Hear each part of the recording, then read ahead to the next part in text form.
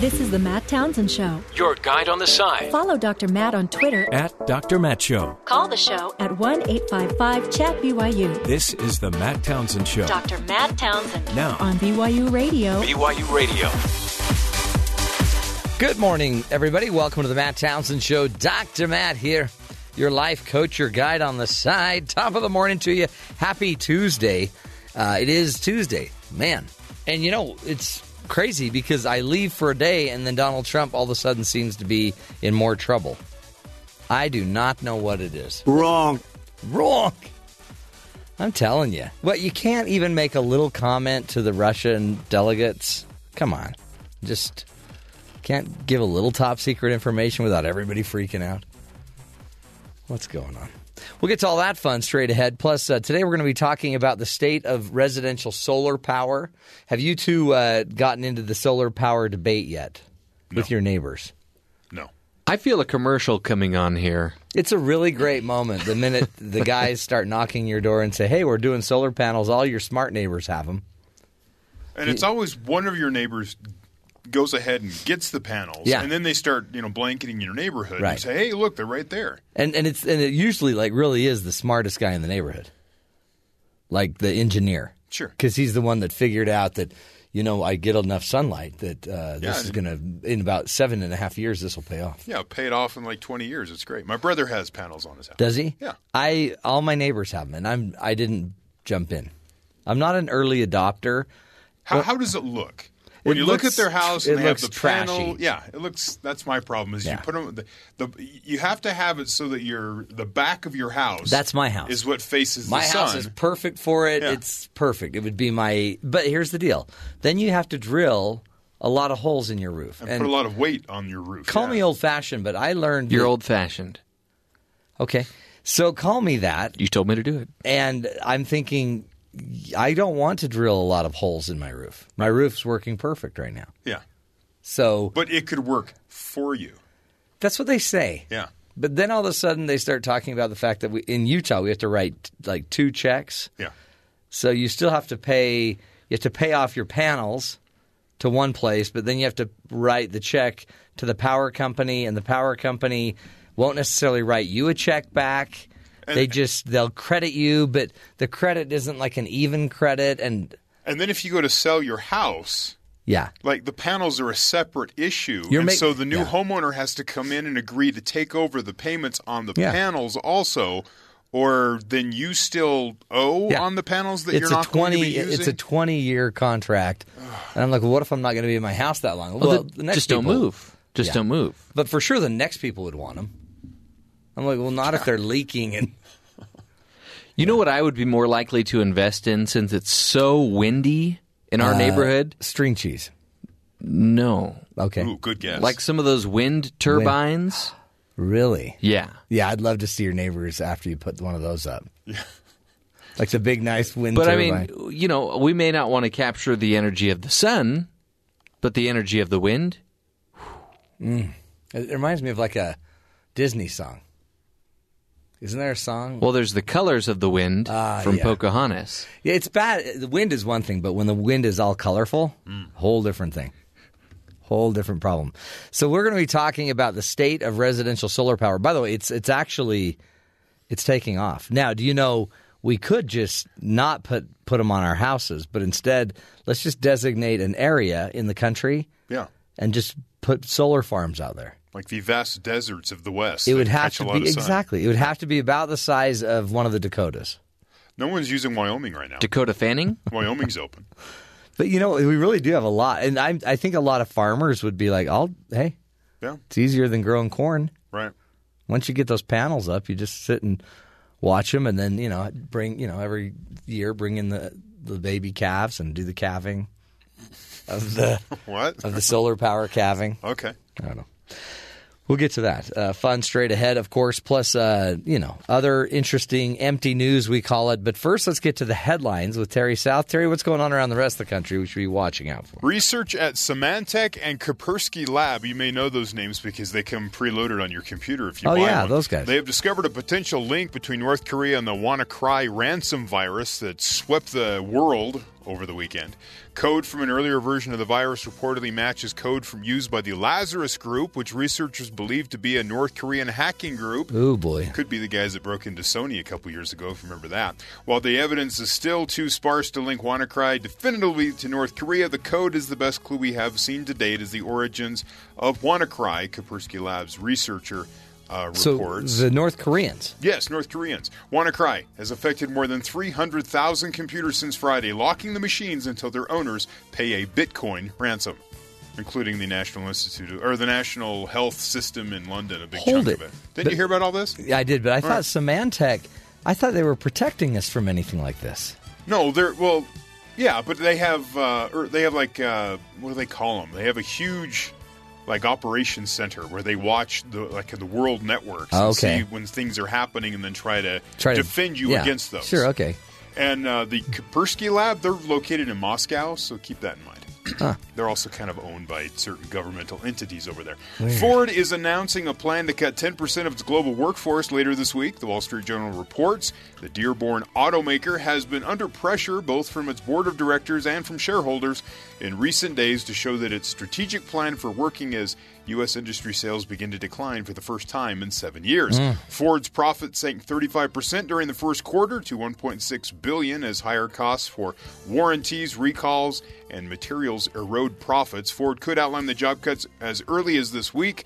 According to the Journal, the cuts are said to largely target salaried employees. It's unclear if hourly factory workers are included in the cuts. Really? So we'll see what happens there.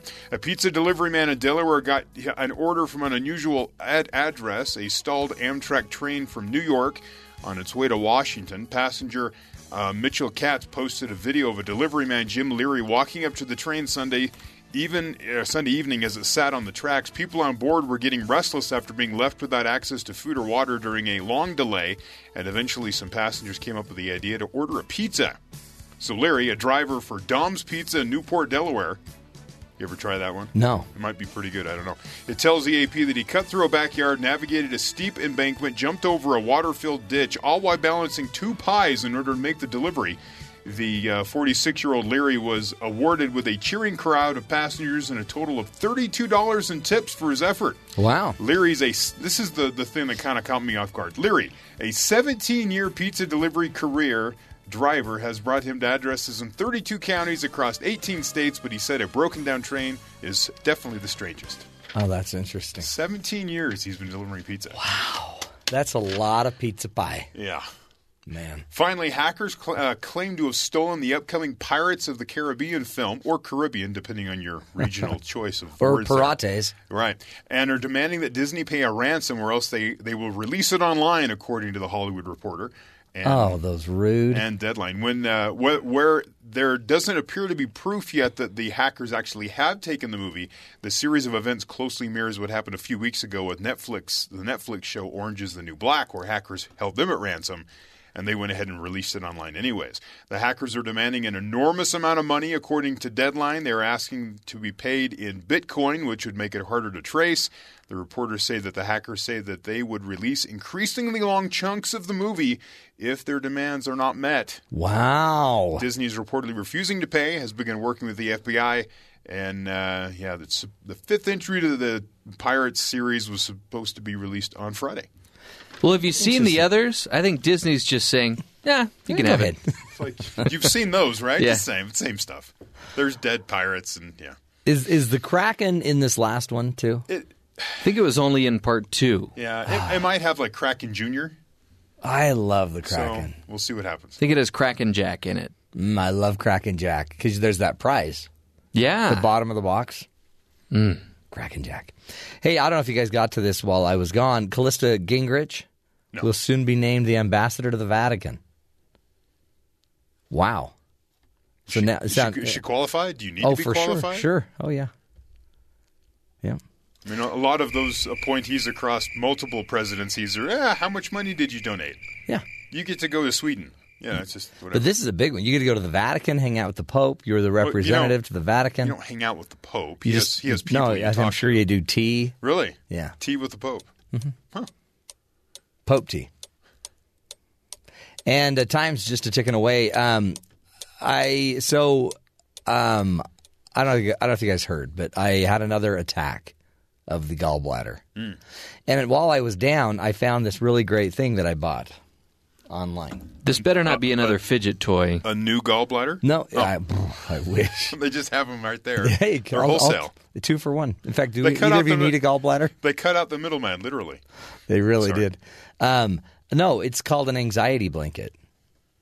Is it like a Snuggie? Yeah. It's an anti-anxiety blanket. Does So it have a if hood you or something on it?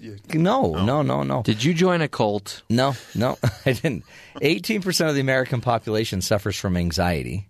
And listen to this. In response to the troubling statistic, a company now has found out that they've got basically what they call the gravity blanket, claims to use 10% of your body weight to mimic the effects of being hugged or held. And it relaxes your nervous system Sounds to help hot. you drift off. Uncomfortably hot. The response to the $169 duvet, it's a duvet that has a Kickstarter ad now out there. It's raised $2.7 million. Oh, so it's not a real thing. It's a Kickstarter. It's a Kickstarter, but it's a total real thing. Okay. Some of that stuff never actually happens.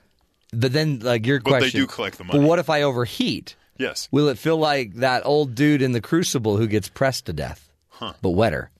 No.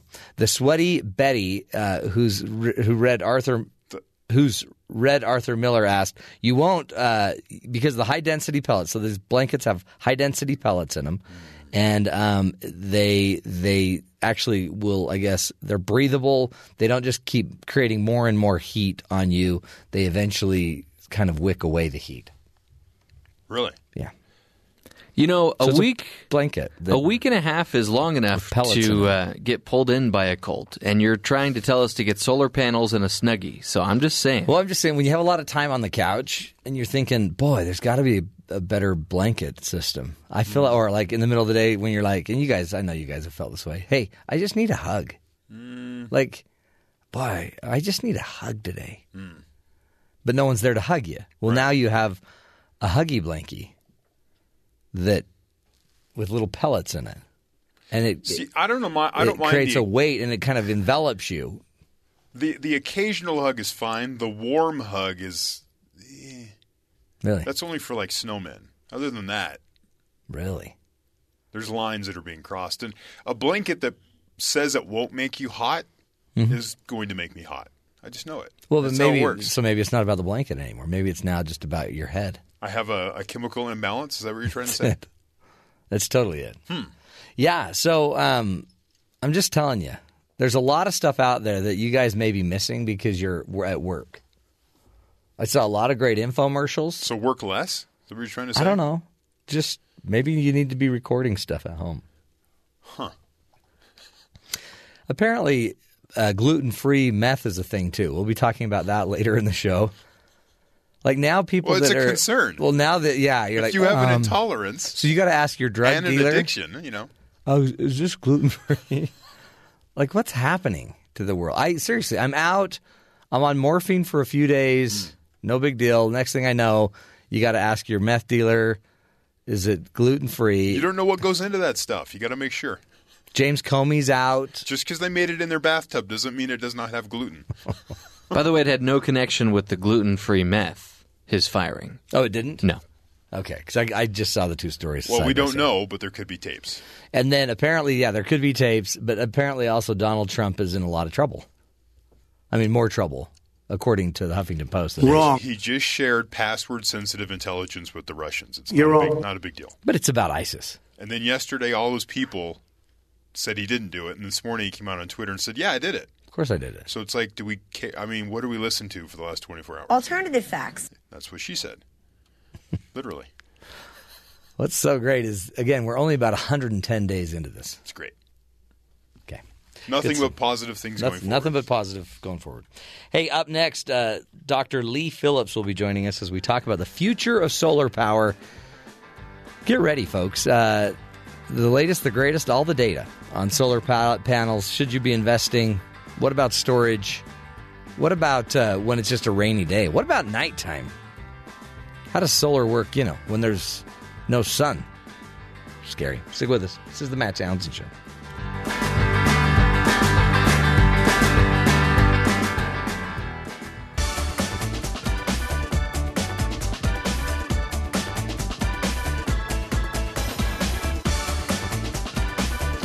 Solar energy has captivated us since we were children. If you remember back in the day from having a solar-powered toy or a glow-in-the-dark, powered calculator with one of those, wonderful little grids on it that would attract the sunlight and would almost 75% of the time, as long as you didn't keep it in a drawer, the calculator would work. Well, although it works on a small scale, how does it work on a bigger scale? Will it be environmentally sustainable and economically sustainable to really move everything to solar? Here to speak with us today is Dr. Lee Phillips. He's a theoretical physicist and writer who lives in McLean, Virginia. Dr. Phillips, thank you so much for your time. Thanks for having me. Talk about it, because we in my neighborhood, everyone's getting solar panels, and I live in Utah in the West. It seems to be like a really smart option, but then I have in the back of my head all of these concerns that, is it really here to stay? So give us a little update on the state of solar power. Yeah, I think 10 years ago, wondering whether solar power is really here to stay would be very rational. But in the last few years, solar energy has really seen a transition, and that's to do with the increasing efficiencies of solar panels and the decrease in cost. Very few people are aware of this, and I discovered it myself in writing these articles for Ars Technica. But now, as of the last just couple of years, for every unit of energy that an energy company invests in extracting or building power plants, solar power now generates more energy than the equivalent investment in oil or gas.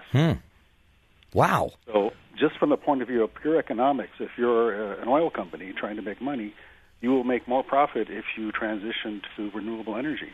In fact, and we've heard that. We've had gas companies on the show talking about the fact that they're moving. They're moving away from coal. They're investing in a lot of these technologies. But, it's going to take years, 30, 40, 50 years. And I guess just maybe take off the overriding issue, which to me, and the gas company brought it up, it's a great point that, there's only so much fuel when there's sun, right? So we can get as much energy as we can from the sun in the day, but at night they still need something to generate the energy because storage is such a problem.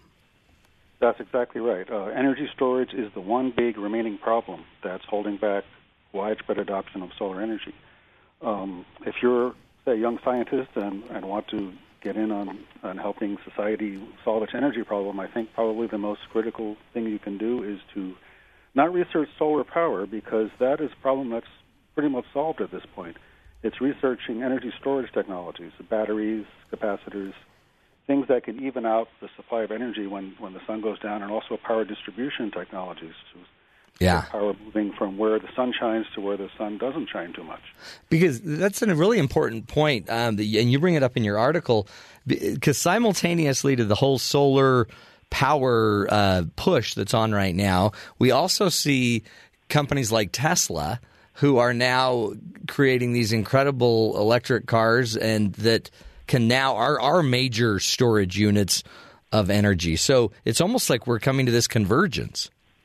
Yeah, as people are buying battery-powered cars, plug-in electric cars, and those are big arrays of batteries. If you plug those into your house at night, the car itself can become your energy storage unit. And if you're attached to the grid, the fleet, the population-owned fleet of electric cars can become a kind of grid leveling or supply leveling mechanism.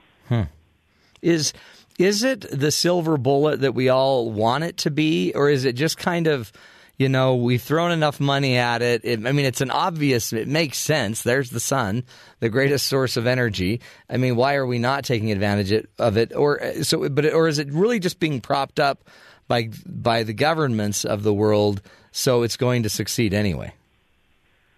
It wouldn't succeed no matter how much it were subsidized if it didn't work. It is subsidized. I only have the numbers for the United States, but if you just look at tax incentives, there might be about $15 billion per year in subsidies for renewable energy. I think that's mostly in solar. But fossil fuels are subsidized also, and always have been. The Treasury Department estimates it's about $4.7 billion per year just in tax incentives for oil and coal.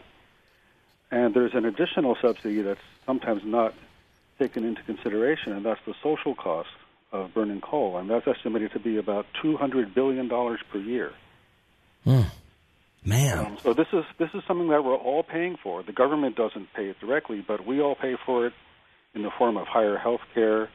And in addition to that $200 billion social cost, there's the cost of our military. Our entire involvement in the Middle East is at least partly due to the desire for energy security. If we didn't have to import oil, that would all become unnecessary. It's true. In fact, one of the things that was kind of mind-blowing, I love your article. It's incredibly, it's so detailed, so well researched. But one of the things that I didn't quite understand about the history of solar is the military. So the most advanced military on the earth, and NASA, they invested in solar a long time ago to fuel all of their satellites. Well, it's an interesting story. I don't know how much of it I can remember. But some of the first solar arrays were put on secret military satellites.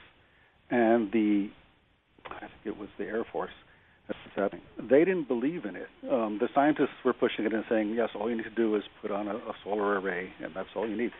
But it was so new that the military forced them to put on a battery backup in case it didn't work. So they launched this secret satellite into orbit. The battery quickly failed, and it was just powered by solar power for however many years it was up there. It's amazing. I mean, really, and especially now that you hear that we're getting to Pluto with some of these orbiters or probes or whatever, and they're still being powered, I'm sure. Well, some of them are nuclear, but having the backup as well, I'm sure, of solar. When you think about the solar, the technology, where are we there? I mean, I guess because for years it was, the cells weren't strong enough. They didn't get a good enough ratio between the actual energy that came in versus the energy that was stored and saved.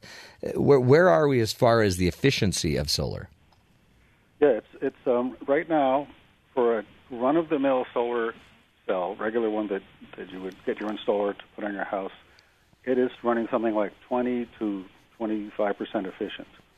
And that is enough to push it, to make it economically attractive for, at least if you live in a place with a reasonable amount of sun, you're not surrounded by a lot of tall buildings or trees that put you in deep shade.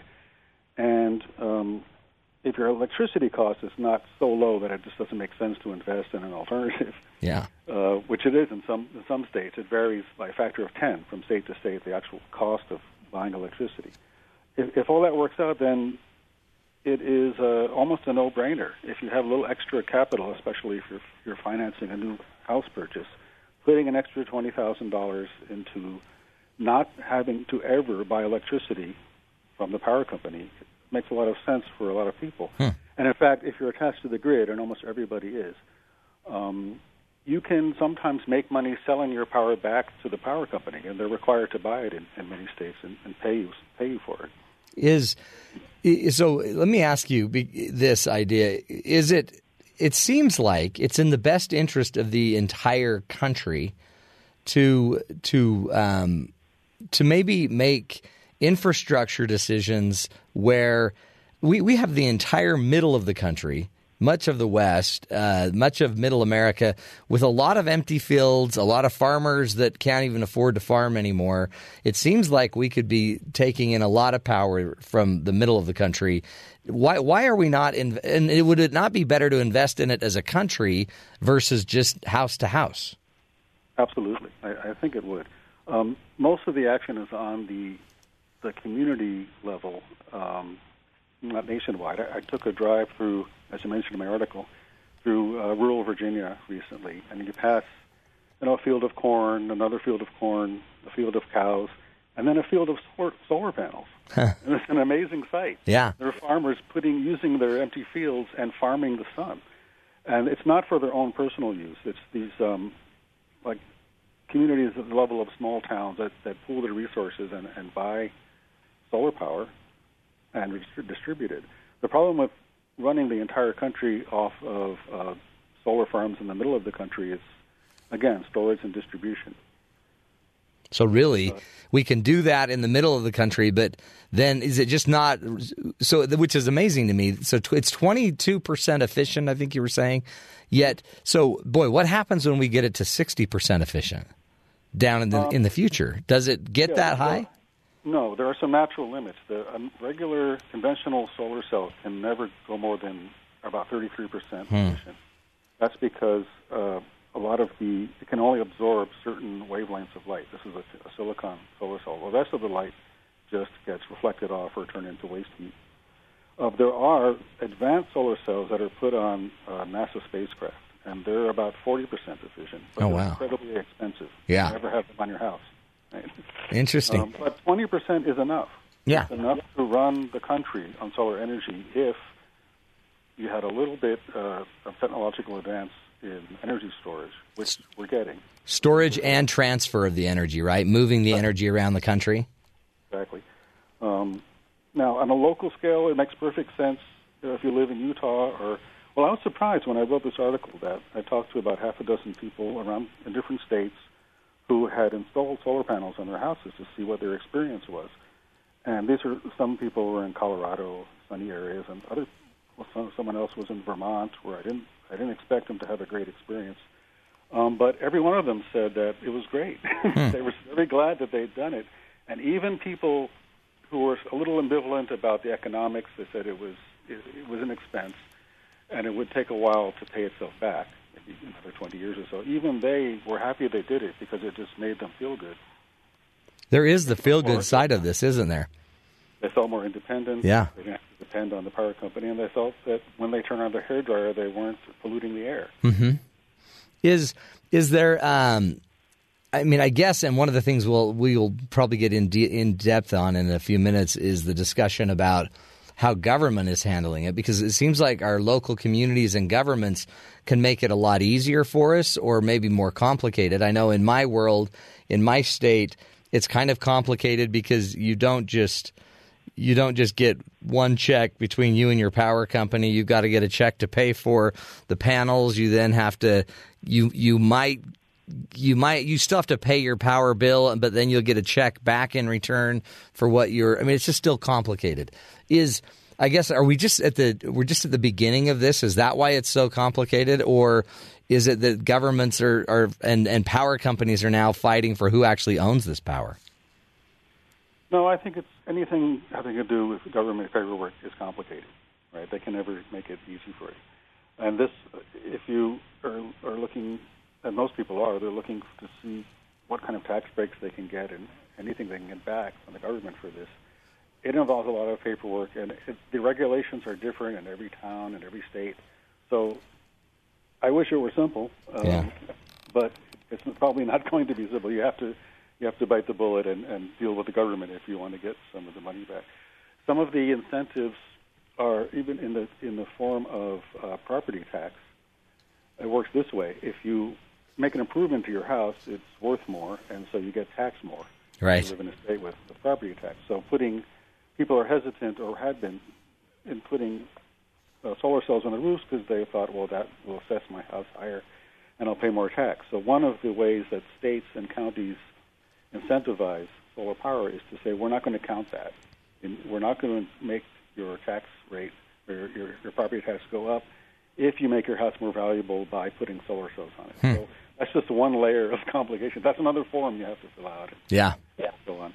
So I'm not saying it's simple, and you have to deal with installers.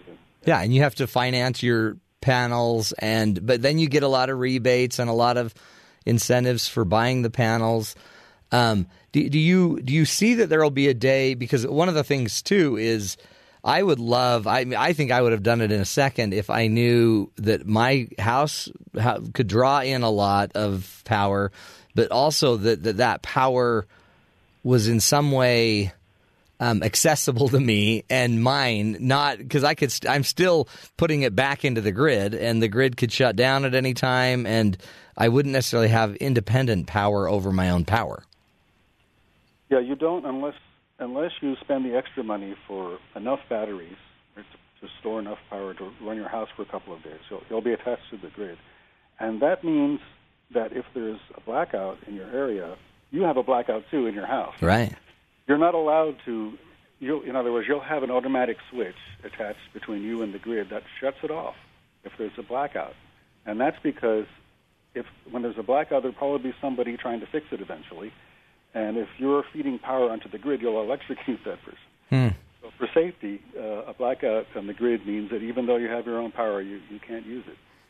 Now, answer this as the engineer. Am I using, if I have solar panels, am I using during the day my own energy created at my house? Or am I just really transferring it all back to the grid and then borrowing it back from the grid? Oh, if you're producing enough, if you're producing less than what you're consuming, then the difference is made up by the grid supplying your power, so you'll pay a little bit. Your meter will spin slowly. But I'm actually using my own energy that came from my house. Yes, plus extra from the grid if you need it. Oh, that's great. If you're producing more, if it's a sunny day and you're not using much, your air conditioner is off, and you're producing more than you're consuming, your meter should be running backwards, and you'll get that check at the end of the month if that happens enough. Yeah. Let's take a break, Lee. We're speaking with Dr. Lee Phillips, who's a theoretical physicist and writer who lives in McLean, Virginia. He's worked on projects for the Navy, NASA, the Department of Energy on laser fusion, fluid flow, plasma physics, and scientific computation. Today we're talking about the state of residential solar power and learning what we can. Is it a good bet? Is it a safe investment? Interesting insights from a physicist. Stick with us. This is the Matt Townsend Show, helping you be the good in the world.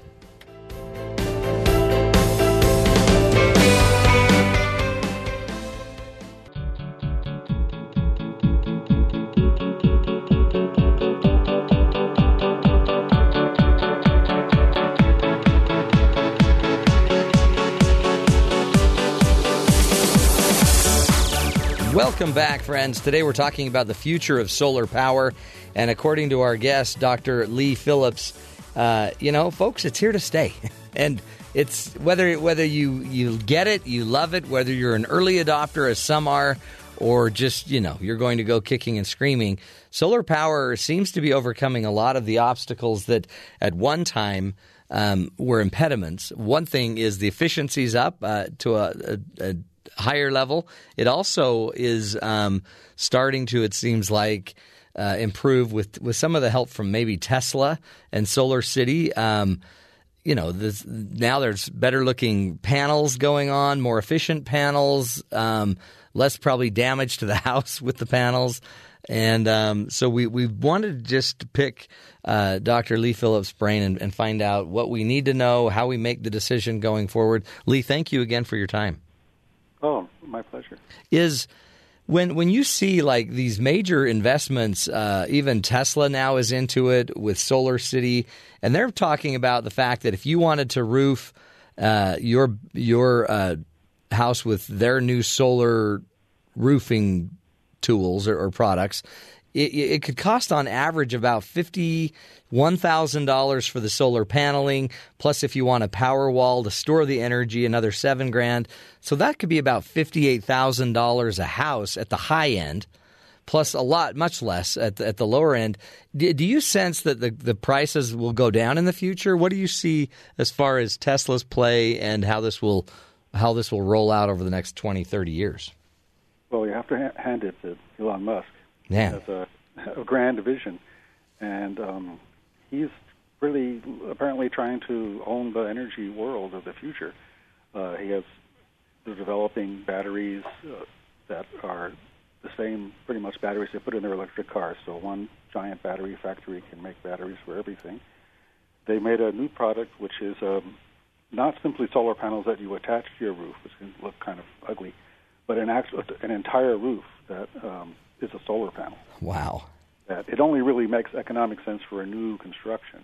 To actually replace your roof with this it would look great, but you'd have to have a lot of disposable, tens of thousands of dollars to do that.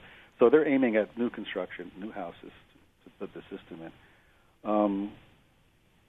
Will the prices go down in the future? Well, everything gets cheaper, right? Right. As research continues and factories get ramped up and the economies of scale kick in, things are bound to get cheaper. There's no bottleneck no impossible to obtain material or anything that would cause this technology to actually become more expensive. They've talked about the fact that these panels are being made in places like China, and the cost of goods. I mean, then they're making them in China, shipping them all the way back here to then use them. So historically, that was seen as like not a very efficient model, but yet the costs are dropping as well. Yeah, I'm not up on where most of the manufacturing is now. I'm sure a lot of it is still in China. I know that there is some in the United States.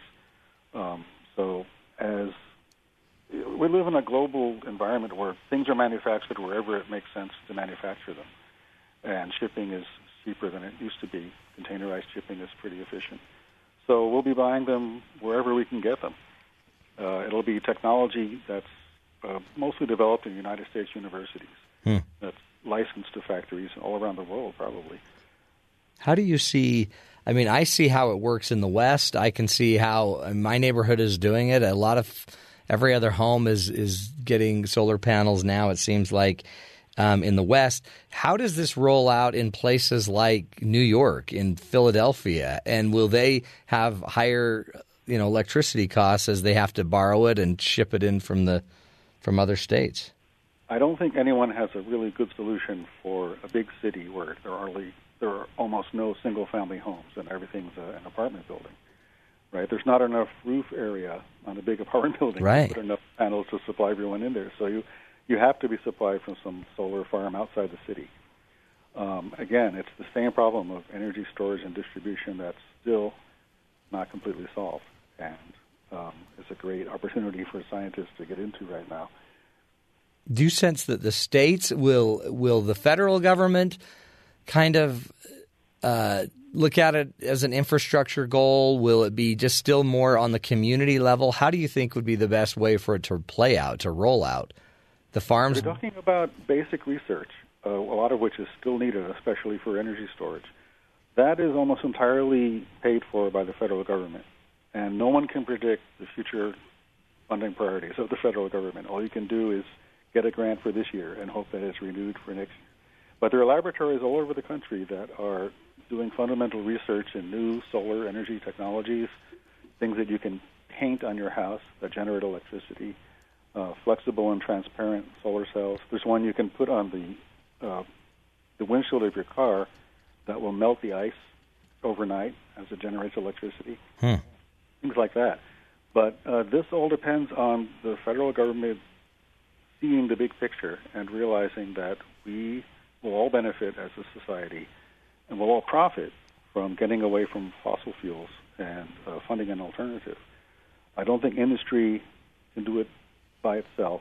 It never has been able to do these kinds of massive research projects by itself. The days of Bell Labs are long gone. It takes vision at the federal level to fund research that helps our civilization move forward.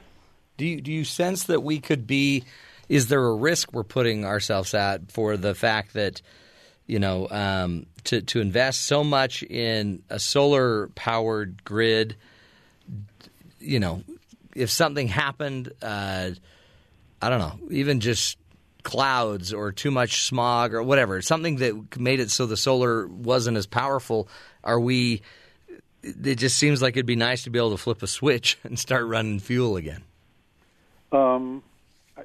Energy diversity is probably wise. I think that in some parts of the world, very high or low latitudes, places with constant thick cloud cover, like the Pacific Northwest, it might be a better idea to have wind power or geothermal or hydropower in those places.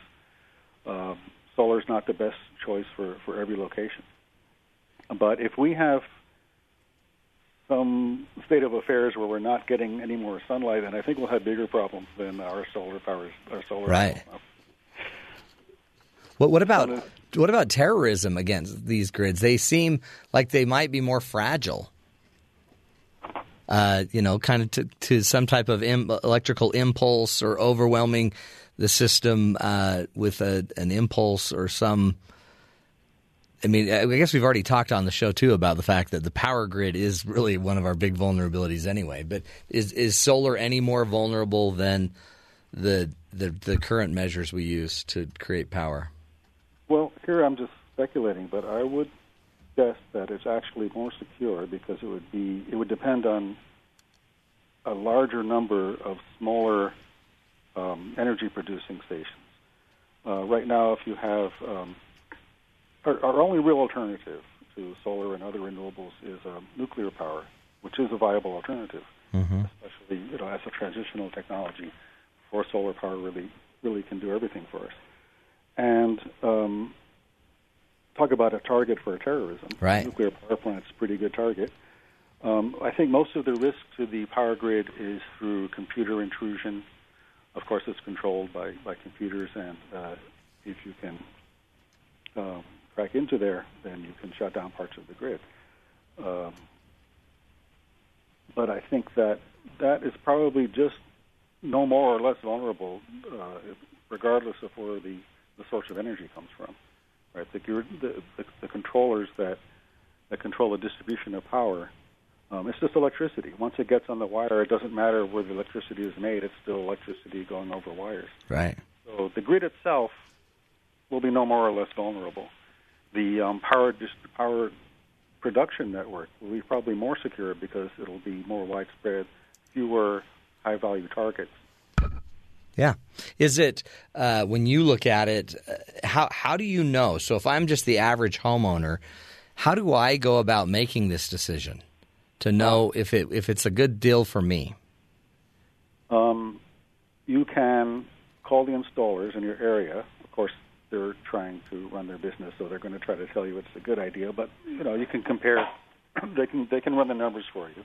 They know how you'll get your subsidies and how it will work out, how it's worked out for your neighbors, that kind of thing. Also, you can go to what is it called? Google has a website. It's linked on my article. I can't remember. Yeah, I'll find it in the article. Exactly where it's done something. You can put in your address into that website, and it will give you a rough estimate of how the economics work out for your particular house. They have all the houses on Google Maps, so they know how big your roof is and what direction it faces in, and that kind of thing. And if you don't take it, too seriously and believe it to the very last dollar, it'll give you a general idea of how things will work out. Project Sunroof, I believe, is the name. Yeah, that's it. Of it. And then I guess the key too is you don't have to be a physicist to want to do this. I mean, I know a lot of the early adopters in my neighborhood were really smart. I mean, they knew exactly what they wanted to do. They were retired engineers, and they wanted it. It made sense for them. But I guess in the end, you're going to have people more and more coming to your door, and to the states and the cities that this works effectively in and efficiently. You're going to have sales pitches. It's going to start happening. I guess I haven't gotten one myself yet. But I want to be surprised. It's big in the West, yeah. As recently as 10 years ago, people with solar panels were like hippies or people who they just wanted so badly to be off the grid that they were willing to make a sacrifice. But that's completely different now. People, nothing works unless it works for your wallet, right? Nothing's going to be adopted unless people can afford it. It makes economic sense for them. It doesn't matter what they read in the newspaper about global warming. You have to pay your bills every month. Right. So if you see solar panels going up all over the area, it's because it works. It works economically. And I mean, I guess that's the powerful thing, because it works and it gives back is the great thing. I mean, I think that's where this is so valuable. Well, Lee, we appreciate your insight, your wonderful article on arstechnica.com about the future of solar power.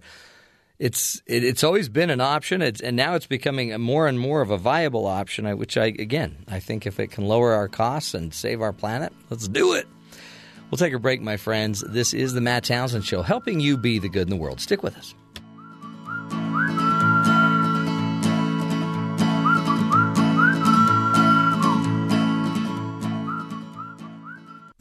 Because life doesn't come with a handbook, you need a coach. Here's Dr. Matt and his coaching corner. Play ball. Welcome back. So we had people knocking door to door last year. and just offering the great, wonderful, incredible opportunities of solar power.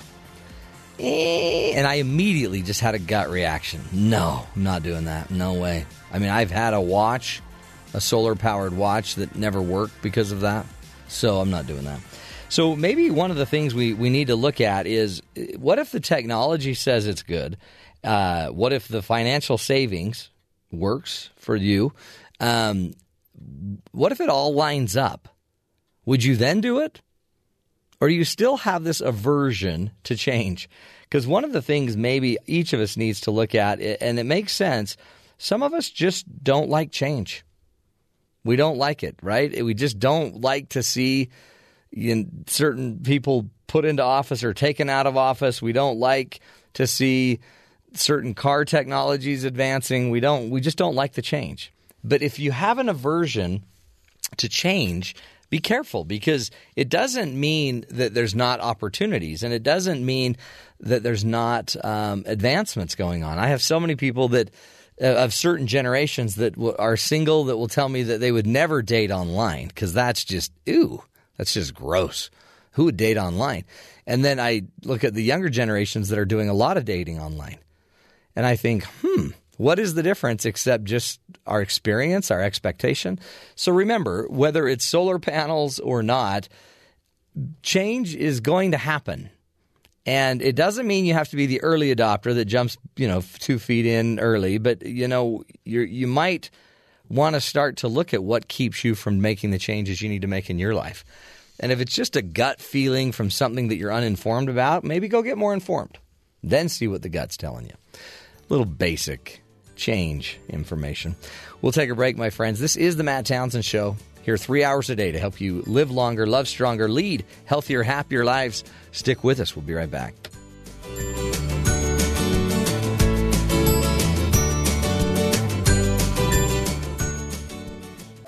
This is the Matt Townsend Show. Your guide on the side. Follow Dr. Matt on Twitter At Dr. Matt Show. Call the show at 1-855-CHAT-BYU. This is the Matt Townsend Show. Dr. Matt Townsend Now on BYU Radio. BYU Radio. Welcome back, friends, to the Matt Townsend Show. This is the program where I give you the latest and greatest research to live healthier, happier lives. Not all of us were given the perfect handbook when we were born or raised. And so we'll bring you how to live longer, how to love stronger, how to lead healthier lives. Top of the morning to you from the man with a rejuvenated pancreas. My pancreas is on the mend. Thank you. Thank you. Apparently can't have my gallbladder surgery until the pancreas is all happy. Interesting. Oh, come on. I know. That's what I told my doctor. Come on. But I'm back. I'm healthy. It just as long as what it is if I don't eat any food, I'm great. And if I don't eat any good food with any fat. So what are you eating? Just a lot of drinks, a lot of liquids, a lot of smoothies. Should I have given you my orange juice that I just chugged in front of you? I'm sorry. Salivating. That looks so good. I've been getting very creative in my smoothie making.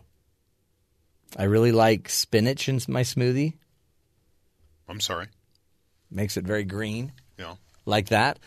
Tried a little cranberry, raspberry smoothie thing last night. It's really good.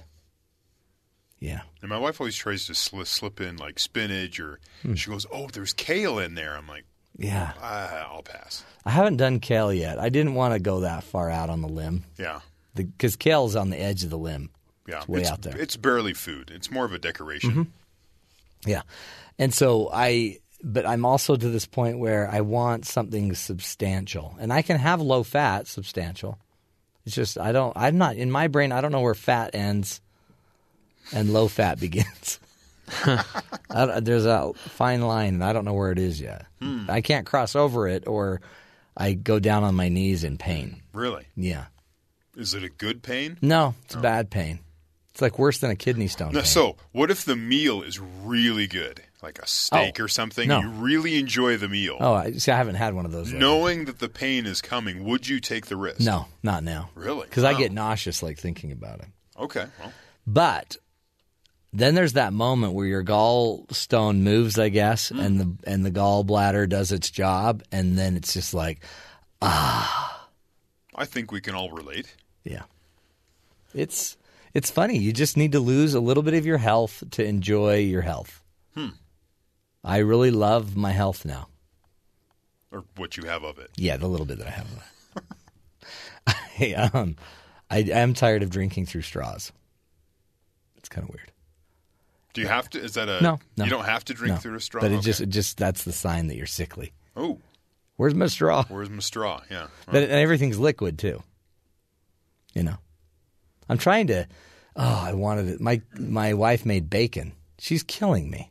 Did I tell you about the Kentucky Fried Chicken she made? Yeah. So she bought Kentucky Fried Chicken, and then yesterday all my kids were eating bacon. What are they doing? I have no idea. It's the Why weirdest. aren't they eating like rice?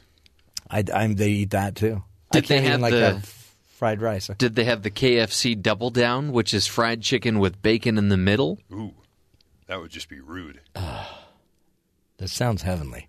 But literally, I would die if I ate the skin off of a chicken. I would die. Well, technically, I think most people should, but we're more resolute than that. Says But who? what about your family on a liquid diet? Could they all? I've tried. They won't Nobody's do it? into it. Like I make really cool looking smoothies, and they're all like, "Pfft." Yeah. They grab some bacon and walk out of the room. And then they're drinking my drinks. Like I would never normally have just loved V8. I love V8 actually, but it's high in sodium. And tomatoes. Yeah, it's very high in tomatoes. But I made a meal the other day you would not believe with it was so good. It's still good. This is like my favorite meal. Spaghetti squash Okay. because there's like no fat there. Sure. A little olive oil maybe. For taste. 'Cause, again, Then there's and no you won't taste. believe it. Then you pour a V8 on it, Okay. and it tastes like spaghetti. It is so satisfying. It is so satisfying. Sounds Hey. soupy. It is a Palakiko little soupy. is giving us the no sign on that. Cooking with Kiko, Palakiko? Yeah. Yes. Future segment on the show. Of Cooking with Kiko fame, yes. Yeah, well, let me step on his pancreas, and then we'll see how he likes it. Wow. So I will be I'll be giving you my latest recipes as well. Nice. Just share that knowledge. Smoothorama. And we can all go, wow, we eat real food. Yeah. And move on. It'll be great. Lots of stuff going on. In a bit, we're going to be talking about goal setting. What separates the goals that we achieve from those we don't? Jeff made a really good point. The easy ones we achieve. The hard ones we don't achieve. When was this? In my dream Oh, I see. last night. He made that really good point. Wow. Good job. Today we'll also be talking about how to make sure that your methamphetamine is not laced with deadly gluten. Nothing kills you faster than gluten. Right. That's why, or like if you're lactose intolerant, you don't want lactose. It's not the in your household meth. cleaning products that the meth was made out of. Yeah. It's the gluten that you need to be worried about. So. The deadly gluten. We'll talk about that. Plus, a grandfather's ashes are among the items stolen from a Springfield home. What do you do with that? Maybe they were in a neat, cool-looking container of some kind. Yeah, but then you open it and you're like, ah, boy. Like, wow, there are ashes in here. What did I take? I'm telling you. We'll get to all that fun. Plus, of course, the discussion on goal setting. Straight ahead, but first let's get to the headlines with Terry South. Terry, what's going on? A 16-year-old South Carolina high schooler died from heart problems caused by consuming too much caffeine. Davis Kripe collapsed and died in a classroom at Spring Hill High School Monday after his heart fell out of rhythm, the Associated Press reports. Oh. In the 2 hours before his death, he drank a latte, a large Mountain Dew, and an energy drink. While teenagers can drink a cup of coffee or a glass of soda, caffeine can be deadly in large amounts.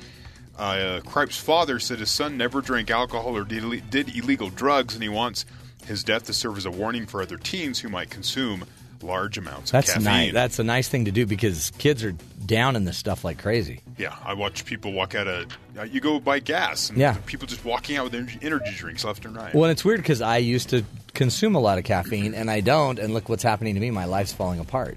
I'm finding out caffeine used to keep me together. It was your stimulant. It kept you going. That's right. Lowe's, the home improvement store, Their uniforms just got a serious upgrade in Christiansburg, Virginia, where shoppers may spot a new robotic exosuit in action. Oh, boy. 4 employees there are testing out exoskeleton prototypes that aid workers in heavy lifting. The technology looks much like a harness with carbon fiber rods that run along the wearer's back and thighs. As the worker bends to lift objects, the shafts collect potential energy, which springs back and releases upon standing. The idea stemmed from Lowe's Innovation Labs, which partner with sci-fi writers to create futuristic narratives for potential technology. In this example, the imagined technology grants employees superhuman powers to maximize performance, Lowe's said. From there, the suit was designed in collaboration with Virginia Tech engineering professor Dr. Alan Asbeck. About a month into a 3-month pilot program, testing has been positive. The employees wear the suits all day. For Lowe's workers, some who spend 90% of their day moving and lifting heavy merchandise like cement bags, the exosuit can be a game changer for them. For sure. But the company is also hoping that if expanded beyond their Virginia store, the exosuit program will serve as a recruiting tool. Who wouldn't want to work in a place where you get to wear an exosuit? Well, I wouldn't, but call me old-fashioned. You're old-fashioned. Okay. But it could also help possibly with safety. Yeah, no, it's a cool idea. But you know that one guy's going to sneak one out. Oh, yeah. And then he'll go out and life a crime. Hi, I'm a robot from Lowe's. He'll start lifting cars and stuff. And who's going to stop him? He's got an exosuit. I think we're So making true. super criminals here. A New Hampshire man who was injured in a house explosion is thanking Siri for saving his life. Christopher Butcher said that he was checking on his mother's vacant home on May 1st when he saw something suspicious and went inside. He says he switched on the light and the house exploded into flames. Ooh. Part of it collapsed while I was in it during the initial explosion, so I couldn't really tell where I was. Butcher's face and hands were badly burned in the explosion. He managed to exit the home and get to his car, but he says his injuries left him unable to dial the phone. He says he somehow asked his phone's voice-controlled virtual assistant Siri to call 911, believing he was going into shock.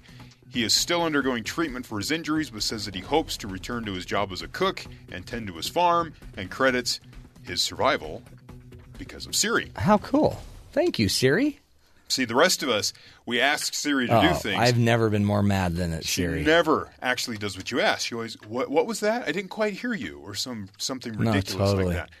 She actually did what she was supposed to do this time. Good job, Siri. And finally, it may seem like a harmless souvenir, trucking a lava rock from the Big Island into your pocket, but many tourists believe that the Hawaiian memento comes with weighty baggage, a curse, warning that the volcano goddess will have her revenge on you if you steal the lava rock.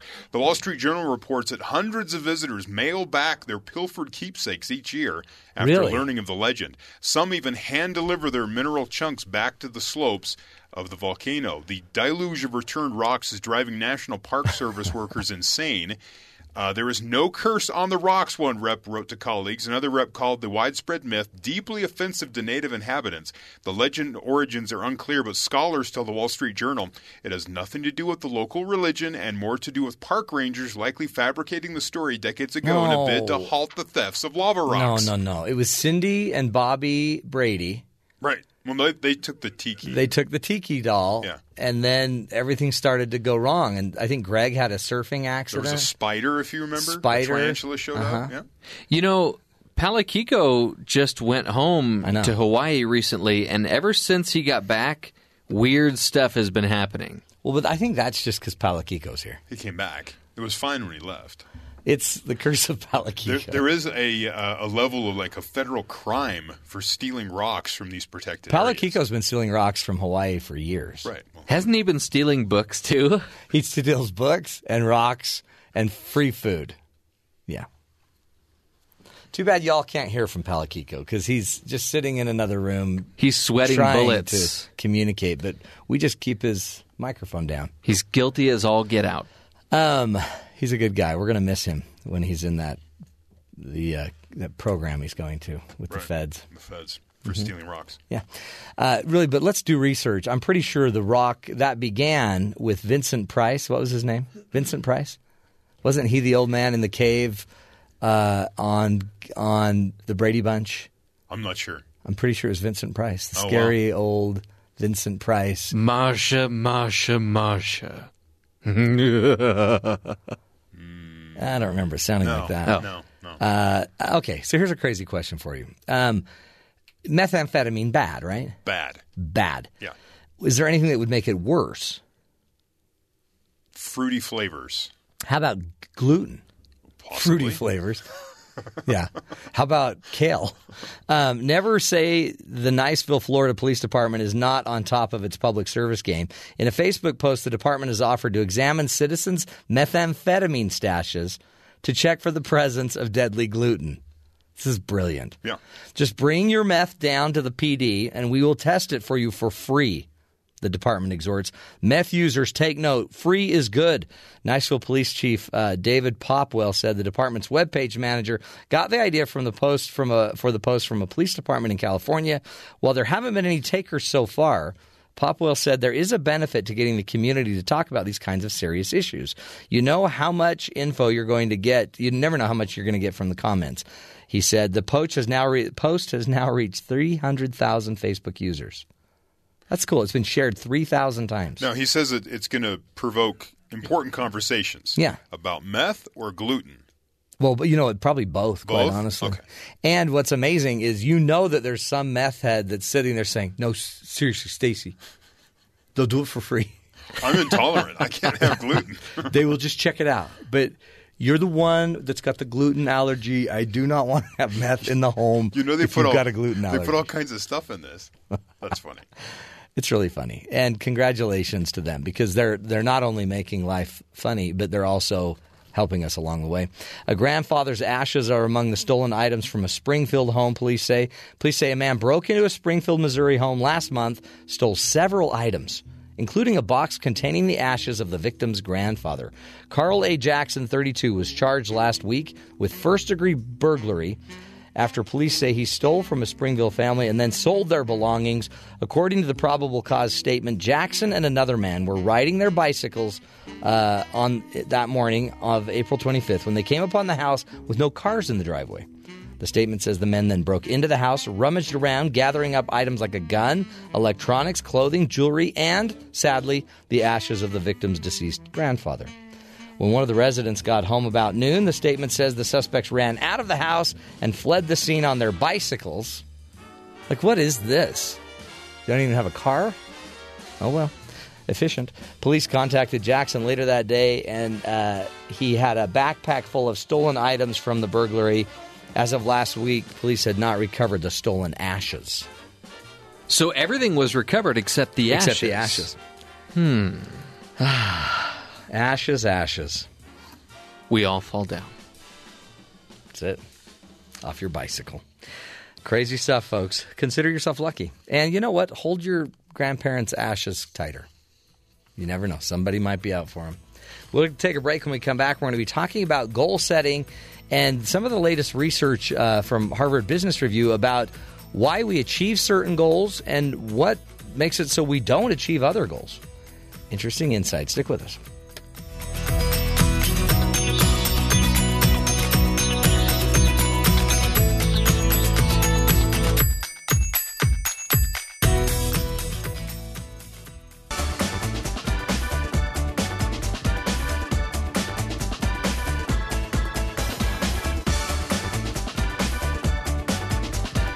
Welcome back, friends. The importance of delaying gratification is universally recognized. Being able to forego immediate benefits in order to achieve larger goals in the future, it's viewed as a key skill for each of us. And for example, consider the classic, what they call the marshmallow test, that experiment that was done where children's ability to delay eating one marshmallow so that they could get 2 marshmallows has over time, in a longitudinal study, been linked to a number of positive life outcomes, including academic success, healthier relationships. So we've asked Caitlin Woolley to join us. She's a PhD candidate at the University of Chicago School of Business and is online with us today to discuss what separates goals that we achieve from those that we don't. Caitlin, thank you so much for being with us. Thank you, Matt. It's great to be here. This is such I think, an important topic for each of us.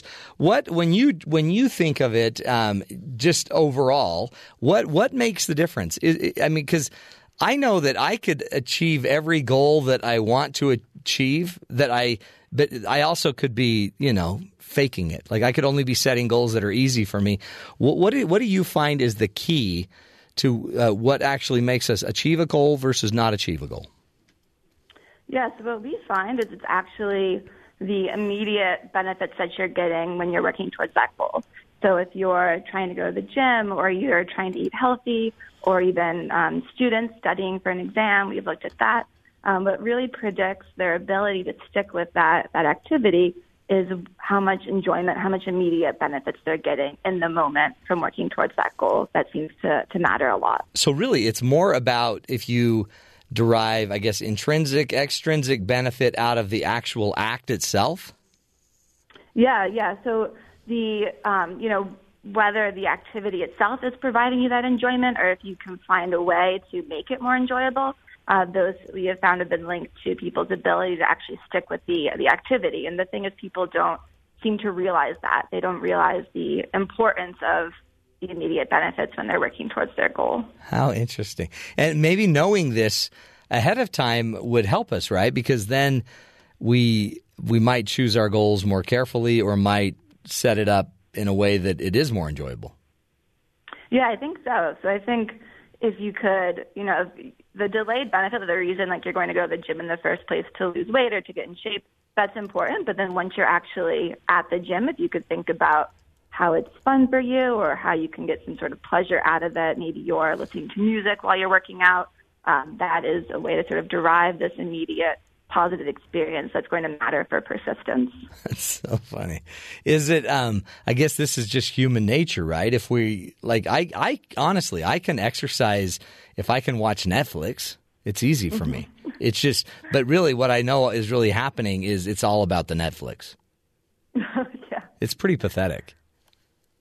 Yeah, I think, you can use that to sort of harness that experience to help you, right? So if you find that that's one of the things that you really like while you're working out, then you should allow yourself to have that. I think sometimes people, they set up goals and they say, I'm going to eat really healthy. I'm only going to eat salads from here on out. And that's kind of a mistake because if you're not factoring in the pleasure, it's going to be really hard to stick with that goal.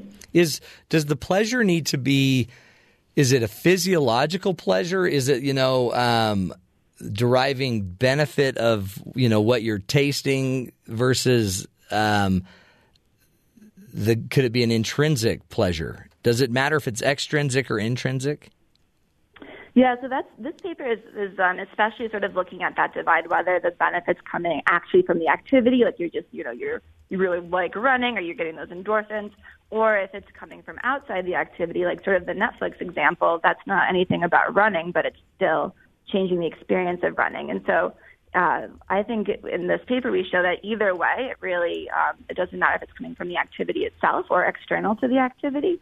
If you can find pleasure in the activity that's intrinsic, that'll help. But if you could also add in something like the Netflix or the, listening to music, that's also going to work. But the important thing here, I think, is you're doing it for the long-term goal. So I'm not saying just eat food that tastes good. It's like if you're trying to lose weight, you need to eat food that's good for you, but also that you enjoy. Now, if that makes sense. Yeah, but so help me with this because some people would say, but the joy really, Caitlin, is looking in the mirror an hour or whatever, 2 days later and seeing that you're losing weight, but you're saying that kind of long-term goal isn't really as likely to keep you in the game as actually enjoying the activity somehow. Yeah, and that's a good point. So looking at yourself, looking at the progress that you're making, seeing that change in the mirror, that I think is part of sort of the delayed benefit. So you get that as an outcome of your workout, right? If you put in the time at the gym, then you get that. And I'm not trying to say that's not important because, of course, that's the whole reason that you're going to the gym in the first place. Right. But it's hard to use that when you're actually there on the treadmill. It's hard to find motivation in that because it's not really accessible to you. Yeah.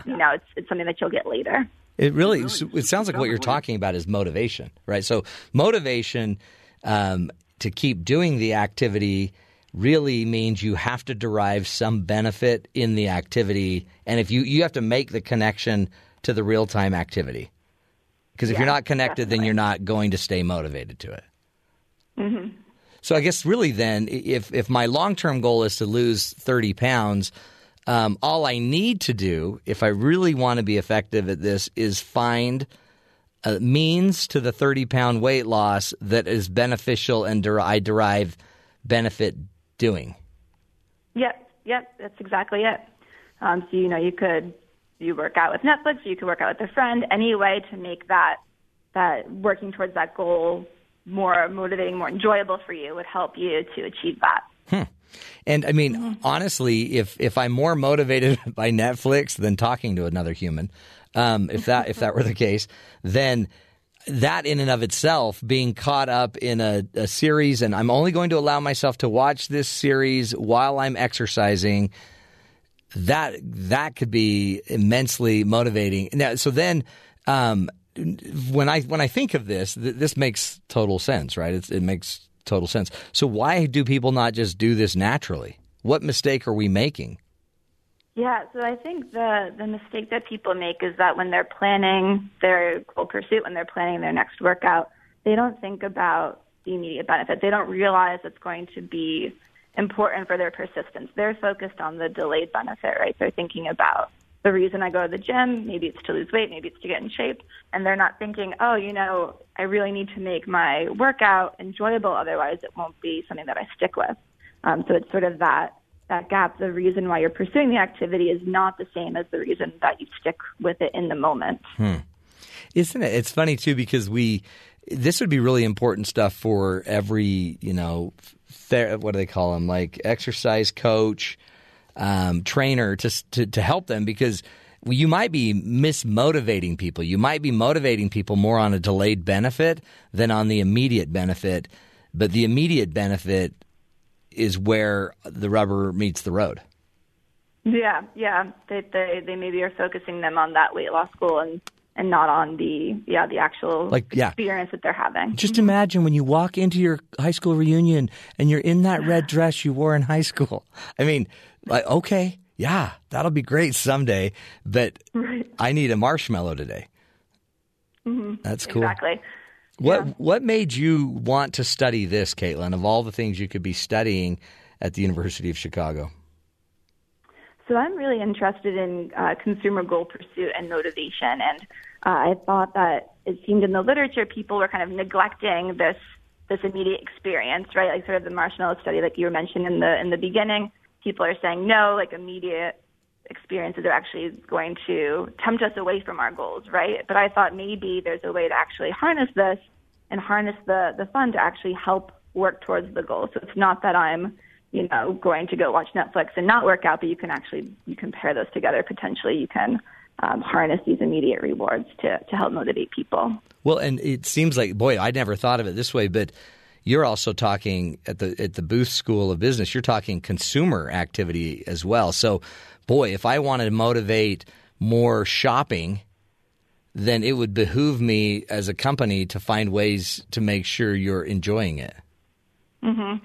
Yeah, and the same thing with things like, I think it's really important for retaining customers, like repeat purchases, that the experience is maybe what's going to help people to stay with your company or stay with your service. They might be signing up for, delayed benefits, like maybe getting a promotion. That's what attracts them. But what's going to keep them actually is that experience that they're having in the moment. And maybe, I guess, is that how we should hire? That makes a lot of sense too. That if I'm hiring, I want to maybe make sure that they're going to fit into the immediate benefit packaging of our current system. Not just the delayed thing. They're going to want the goals. They may want the long-term goals, the 401ks, but in the end, which are kind of delayed benefits of a job, but there's immediate benefits that they've got to really bite off on. Mm-hmm. Yep. So we've looked at this also with people who are thinking about their current job versus a future job, what they value and what's important to them. We find similar results there. So in the moment, people really value the connection that they have with others and whether you get along with your colleagues, that's what's important. But when you're thinking about your next job, you're not really thinking about that. You're thinking about, like you said, like the pay package. It's so true. And I just bought a car as well. And when I bought the car, it's funny. All of my goals were about like the delayed goals. Is it going to be a good investment? Is it a smart buy? Will it retain its value? But what I'm now frustrated with about the car is some of the lack of immediate benefits. Some of the things that I want right now in the car that have nothing to do with, well, yeah, it's going to have a great resale value. Right, exactly. Great, because my seats aren't even heated. So how am I going to heat my seat when I'm cold? Oh, we're pitiful, Caitlin. Pitiful. Hey, let's do this. Let's take a break and come back, and then why don't you walk us through some good things we should be thinking about when it comes to setting these reasonable kind of these immediate type of goals. We're speaking with PhD candidate Caitlin Woolley, who is a candidate at the University of Chicago Booth School of Business, and she'll be joining the marketing faculty at Cornell University this summer as an assistant professor. Great lessons about life and goal setting. Stick with us.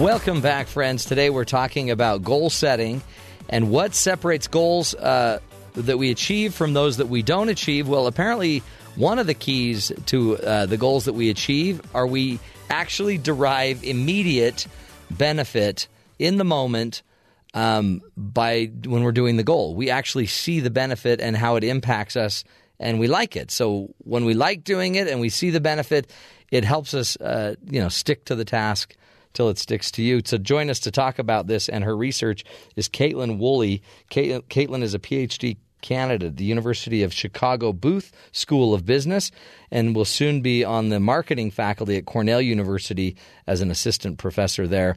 And she wrote an article for Harvard Business Review that we are going over. Goal setting, what separates goals we achieve from the goals we don't. Caitlin, thank you again for being with us.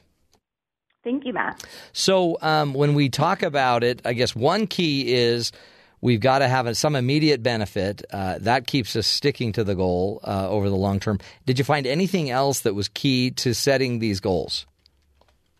Yes, I found a couple of things. One thing that we see is that the delayed benefit does have some importance. So I'm not trying to say, I guess, here that the immediate benefit's the only thing that matters. For one, the delayed benefit's what's getting people to initiate their goal in the first place. So you have to value that long-term outcome, getting a good grade or doing well on your exam. And what also we found that I was kind of surprised by was that because initially in the studies it was only the immediate benefit that seemed to be predicting persistence. Mm-hmm. But if you look across all 5 of the studies that we have, the delayed benefit does matter somewhat to help with the goal achievement. So it's not the case that the immediate benefit is the only thing that matters, but it's also having that delayed goal that you're able to get that's going to predict your persistence. I guess the delayed benefit is what actually initiates the goal making, because you're like, I want to lose weight, so now I need to exercise, and I'll find immediate benefit in exercising somehow. But to some degree, you got to want the delayed benefit. Have you found anything about people that just don't? I mean, are there some people that just don't set goals? They just, I just don't want to go there. Yeah, so that's a good point. So in our research, we've looked at mostly people who do value the long-term goal, because that's sort of, you have to have that buy-in, like you said, to sort of start working towards it. But I think, even if you don't have a goal of eating healthy, if you find some vegetables are tastier than others, and you're going to eat more of the ones that taste good. So I think, like we have a vegetable study in our paper, I think it's the immediate benefit could still sort of help with these positive behaviors, but it might not be totally there if you don't have that buy-in with the delayed benefit. What about just the reasonableness of the goal? Can a goal be too audacious, too out there, that it actually becomes disincentivized? You're unmotivated to do it. Yeah, definitely, and I think that's kind of the problem that that happens oftentimes, right? So you're setting a goal and you might be too strict with it initially, right? So you want to run every day for like the next month, and then that's just not really attainable for you, and then you're going to drop out. So you have to be able to find something that's I guess within your reach, and I think that's part of why the immediate benefits where that comes in, because if you set that goal that you're going to try and run every day, it might not be something that you can actually fit into your schedule or that you even really want to make time for. So if you're able to work towards something that you're enjoying, then you'll make that time for it, and you'll find a way to push through with it. I guess how important of a part does the environment play in? I guess one thing you're saying is the environment you need to derive benefit from the activity or the environment, the situation you're in. But it seems like everybody's so different. Like I personally don't want to exercise with people, and I don't know what it is. I think it's like I'd rather go into my happy place to try to force my body to do things than have to try to create a conversation while I'm forcing my body to do things. No, definitely. And I think that's, this is where it gets customizable to the person, right? So sometimes people ask me, like, what's the key to achieving your goal? But it's going to depend on what works for you, right? So if you are the type of person that you just want to really relax during your workout, then maybe you'll do yoga and you'll find relaxation there. If you really want some sort of high impact or high involved activity with other people, you could join a sports team. And so it's not, I guess every trick isn't going to work for everyone, but the overall takeaway is to find what works for you and what's going to bring you that pleasure in the moment, that experience that is rewarding to help you stick with your goal. Because you really have to choose the right activity. You have to kind of choose the right conditions for you. You have to, I guess, decide the social setting you want it to possess. I mean, there's really a lot of factors to what makes it immediately beneficial for you. And, I mean, have you ever seen a situation where, one person came to play golf with you and all of a sudden it didn't seem as immediately beneficial? So it could just be one factor is off and it immediately can ruin your goal setting. Yeah, well, I see that here in Chicago, too, because the winter, it's really hard to do anything outside. And so it's much easier to get out when it's a nice day out. Yeah. So one factor is off. I mean, isn't it funny? You can exercise really well in the summer, and it's like amazing because that one condition is there. But in midwinter, I guess it's just time to pack on the pounds. As you've gone through this, where do you see that you're going to take the research going forward? Yeah, so there's a couple of projects I'm working on now. One, we're actually looking at immediate negative goals. So whether, or not immediate negative goals, but immediate negative experiences, and whether there's any motivating power in that. We're also looking at how we can use rewards to increase enjoyment. So is it the case that you're working towards your goal and you're getting some immediate benefit? Does that actually change how you perceive that activity then if that activity is giving you a delayed benefit later on? Interesting, so these are kind of some ongoing projects that I've been working on. So that's an interesting point too then, is delayed. So we're talking about delayed goals, but so delayed feedback versus immediate feedback is could be possibly a motivator as well. Mm-hmm. If the feedback comes too late in the cycle, it may not keep you engaged as if that's why at the end of something fun that you've done, it was fun and you're thinking, I didn't want that to end. Let's do that again. Yeah, so I think it's very much related to this work here. And we also had some work where we were actually trying to look at ways that people could make the activity more fun. So kind of like I was talking about before, can you actually change your experience so that it's more enjoyable for you? So sort of choosing workouts, choosing one that's more fun for you, or listening to music or eating snacks when you're working on homework. Is that going to get you to stick with your homework more? So it's actually trying to change behavior by making the experience more enjoyable.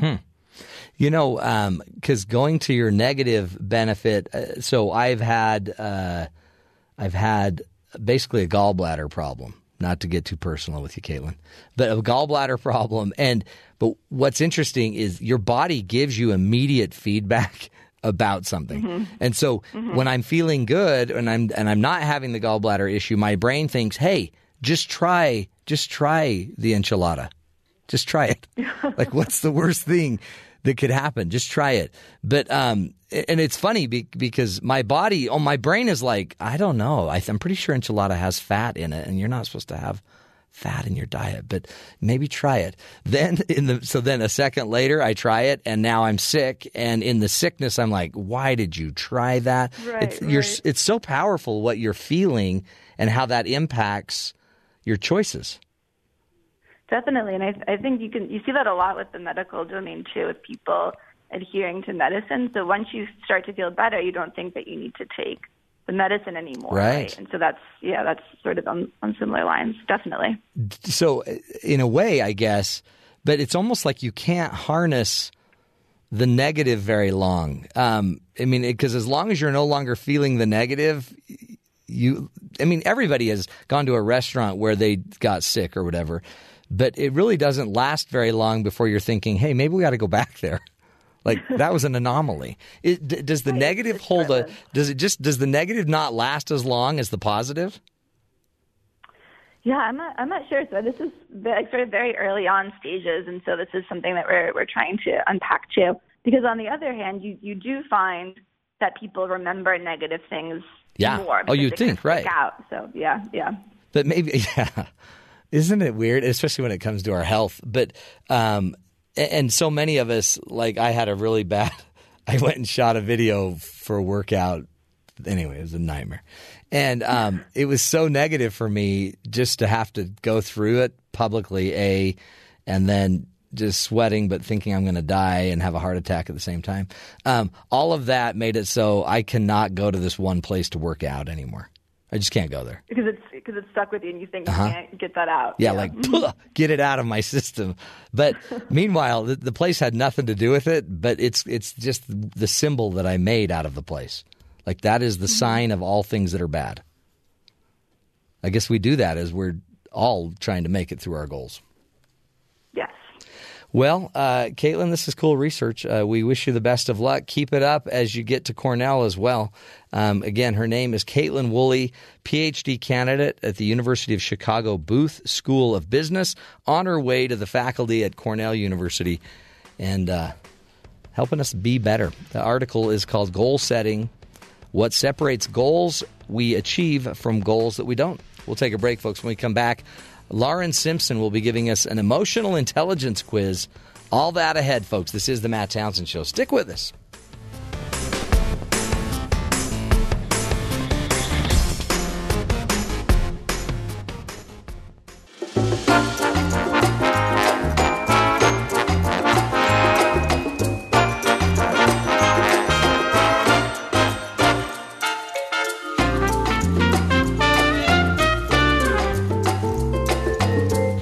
Welcome back, friends, to the Matt Townsend Show.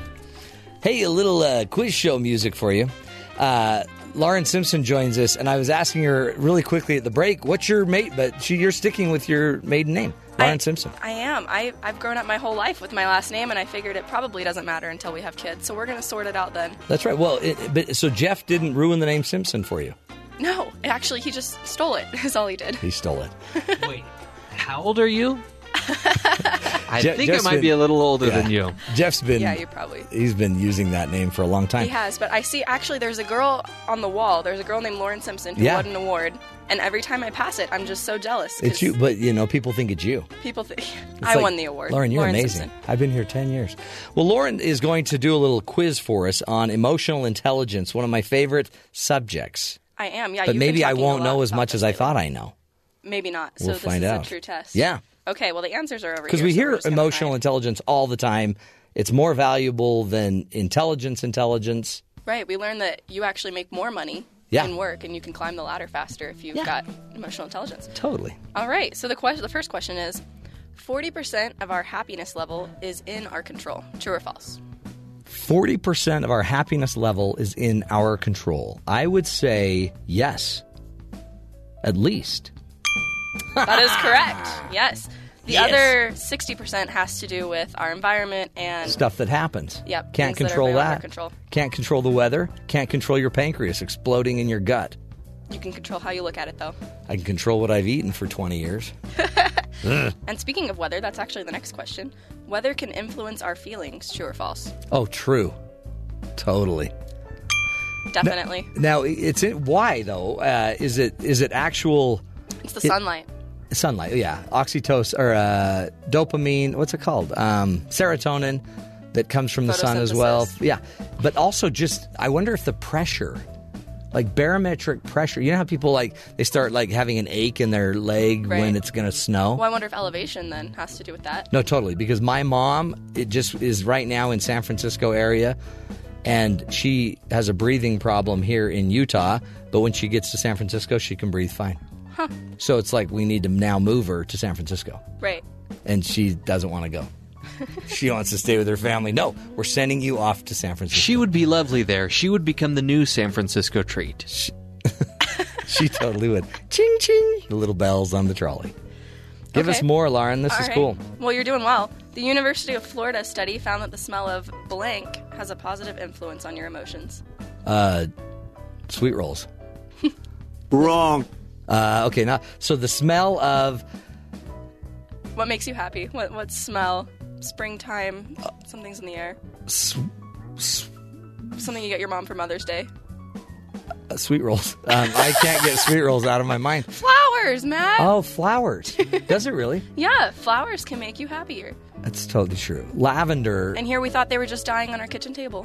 Yeah, that's funny. Now, I hope my wife is listening because she doesn't like flowers. Really? Flowers make me happy. You've got your cake flower. You've got your white flower. Cake flower. Mm-hmm. You've got your coconut flower. Mm-hmm. And then perfumes. Yeah. Perfumes can make you happy, too. Oh, no, really? Yeah. Just certain types of perfumes. It didn't really list. Probably the expensive ones that I can't afford. But I did not think a perfume would make you happy. It's interesting. But flowers, I can totally see. Actually can. I like it. Okay. This is good. Good learning. All right. Certain foods can make you happy because they release tryptophan. Yes. Okay, can you name just one of these foods? Turkey. Turkey is one of them. But what else releases tryptophan? Nuts, chicken, milk that's in your cake. Yeah. I can't eat cake. Cake is what set me off the other night. Well, you can blend it up. No, I can't have anything with fat liquefy in it. No, because it's the fat. Oh, don't even say the word cake. First, well, we know what we're going to bring you after your recovery. Okay, yeah. Oh, for sure. When I'm all healthy, bring me the cake. Okay, so most people, they know that Denmark's the happiest country in the world. Do you know... Do you know where the U.S. ranks in that list? 30th. No. Higher? You're wrong. Higher. 20th. A little higher. 15th. 17th. Really? Yeah. Well, that's interesting. Well, it's actually 6 places behind last year. We're slipping. We're slipping. We're getting less happy. Oh, I'm sorry. It's because of the show. Is that what it is? We're not doing our job. Focus! Okay, that's good news. I mean, not good news. Good news for Denmark, for heaven's sake. Right, Denmark's keeping... This is the second year in a row it's gotten first. And you'd think that doesn't seem like it's always sunshiny and perfect, and... We're not really sure what Denmark's doing over there. I think it's just they've got a cool life. I wonder if they're just optimistic. Someone hands out the survey and... Yeah, sure. They say, yeah, I'm happy. Sure. I like it. Okay, what else? So, officially in, I guess, scientific... worlds, there are 19 smiles. They can categorize these by the way your muscles move and other things. Can you name one of them? The cheesy grin. Sure. Actually, they don't have a lot of very scientific names for these 19 smiles. The only one that most people know is the Duchenne smile. So that's the authentic. Oh, really? The full-on smile. When you're super happy and someone tells just the best joke you've ever heard. Duchenne smile. Oh, wow. And then the other ones are closer to what you said, like the polite smile. The cheesy nervous, smile, the nervous your smile. Boss made a joke. There's Jeff's smile. That's the mischievous smile. Like he's about to push a button. That's cool. Lauren, give us one more quick one. All right. Actually, that was all my questions. That was it. So you, by the way, the nice Duchenne I can make up smile. Another one, though, if you'd like. Let me tally up your score here. Let's see how you did. Not a winner today, Matt. Sorry. It was really close. It was really close. The guy cannot Next add. time. Lauren Simpson, thank you so much. Great job. Great quizzery. We will take a break, my friends. Come back. Hour number 3 up next. Stick with us. This is the Matt Townsend Show.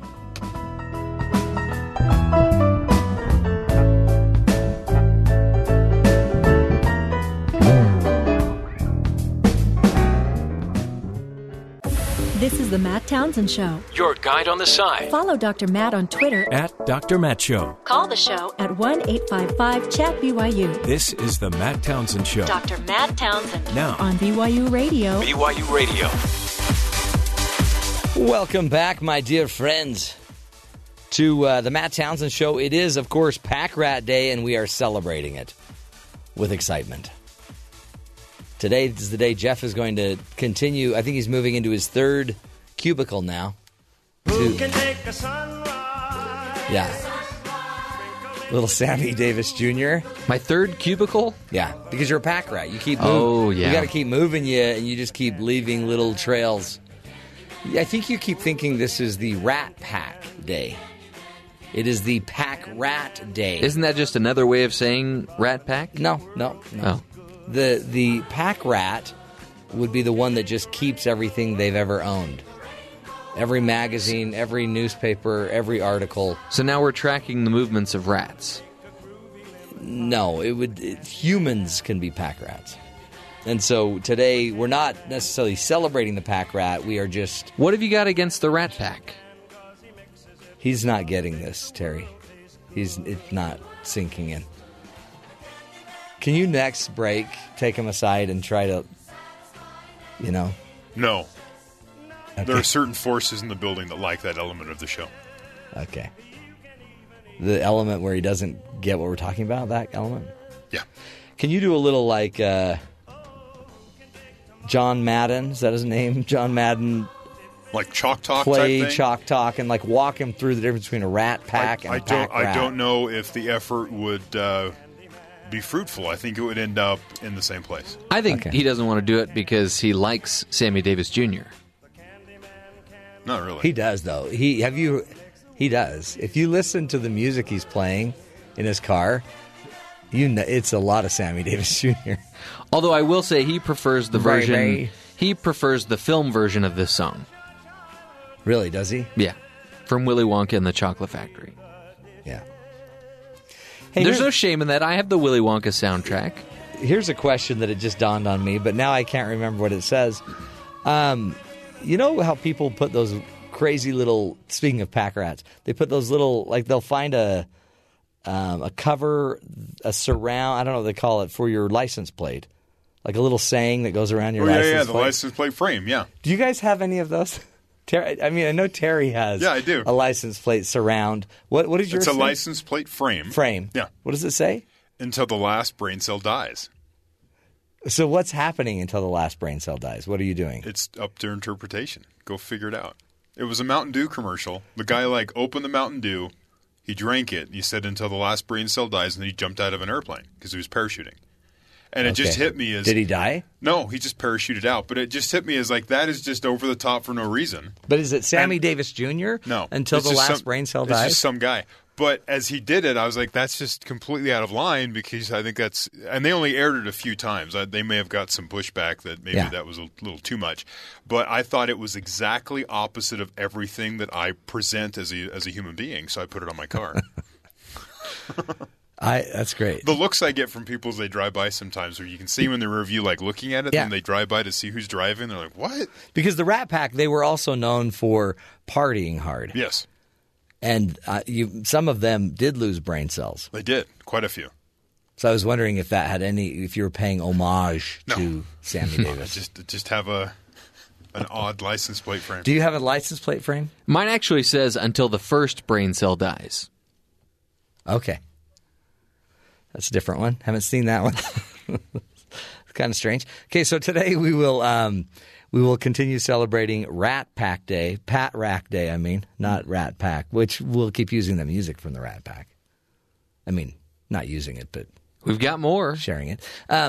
Also, a really wonderful story from a well-known blogger and writer. Christina Kuzmic will be joining us. Broken but not worthless. She tells the story about how she fell into this gaping hole of depression and funk. She was in a funk, and she's going to teach us how she got out of it. It's a pretty powerful story, and really I think it is a pathway for everybody. Every one of us could follow the same pathway, find out what we're good at, and offer it to the world. Powerful stuff there that I think will lift some hope. Also, just as we're celebrating pack rats, if you happen to live with one, just know that we're here for you. This is a good show that might help you gain the energy, the skills, the tools you need to help keep the relationship alive and maybe sometimes get someone the help they need as well. All of that ahead, but first let's get to the headlines with Terry South. Terry, what's going on, my friend? The WannaCry ransom virus that has been sweeping the globe over the last week or so has been discovered on an IP address corresponding with a U.S. Army research computer, making it the first known U.S. government device affected by this virus. Oh, boy. Which could be seen as a good thing because the rest of the world's having problems with it, but our systems are not. But at the same time now, maybe we're exposed. Earlier Monday, the White House Homeland Security Advisor Thomas Bossert claimed that as of today, no federal systems are affected, but the IP address was observed communicating with the hacker server May 12th, indicating that the computer was successfully infected with the ransomware last week. WannaCry, a virus that locks an infected computer until the owner agrees to pay a ransom to hackers, began infecting computers on May 12th, quickly spreading to over 300,000 devices. The U.S. Supreme Court on Monday declined to revive a civil rights lawsuit against a New Mexico police officer for arresting a 13-year-old boy who burped repeatedly in class, disrupting the course of the class, a case that has raised questions about police conduct in school settings. The justices refused to hear an appeal by the boy's mother of a lower court ruling in favor of Albuquerque officer Arthur Acosta that granted him qualified immunity, a legal defense that protects certain public officials from suits as long as they did not violate a clearly established law or constitutional right. Justice Neil Gorsuch did not take part in considering whether to take up the case. Before joining the Supreme Court in April, Gorsuch was part of the 3-judge federal appeals court panel in Colorado that previously ruled 2-1 in favor of the police officer. Kid was burping in class. He was disturbing class. Yeah, but you can't have that. So the teacher calls the in-school cop, and he shows up and arrests the 13-year-old. See, this is the problem, right? Yeah. I would have just, if I were the teacher, I would take my phone, film the kid doing it, and then just send it to his mom. Yeah, but what if she's a burper? Then what? He learns from the best. So you get these odd stories that end up at the Supreme Court. So unbelievable. Women in their early 30s are for the first time having more babies than younger moms in the U.S., according to new data released from the Centers for Disease Control and Prevention. According to health experts, the shift was caused by more women choosing to wait longer to have kids, as well as a steady national drop in teen births. Now the birth rate for women in their 30 to 34 age group is about 103 births per 100,000 women. For women ages 25 to 29, it's 102 per 100,000 women. The average age when women have their first child is 28. The overall birth rate was down to about 62 births per 100,000 women ages 15 to 44. Bill Albert of the National Campaign to Prevent Teen and Unplanned Pregnancy said teens are now growing up with fewer and fewer peers getting pregnant. We always talk about peer pressure as a negative, but it can be a force for good, he said. Yes. It can be a force for good. It can. Look at how we're straightening Jeff out. No, just slight shaming, and he feels better. An itty-bitty bit of shame with it. And finally, sometimes you put something out into the universe, sometimes the universe throws it right back at you. If only there was a word for that. Anyway, Chanel, Chanel, the perfume. Oh, you mean Channel? Yes, it's Channel, but Chanel is offering they're taking fire from social media and activists after including a $1,325 boomerang in its collection of new spring and summer accessories. Really? This according to the BBC. Beyond the people pointing out that it spends, how ridiculous it would be to spend more than $1,300 on a boomerang, members and supporters of Australia's indigenous community are accusing the luxury brand of cultural appropriation.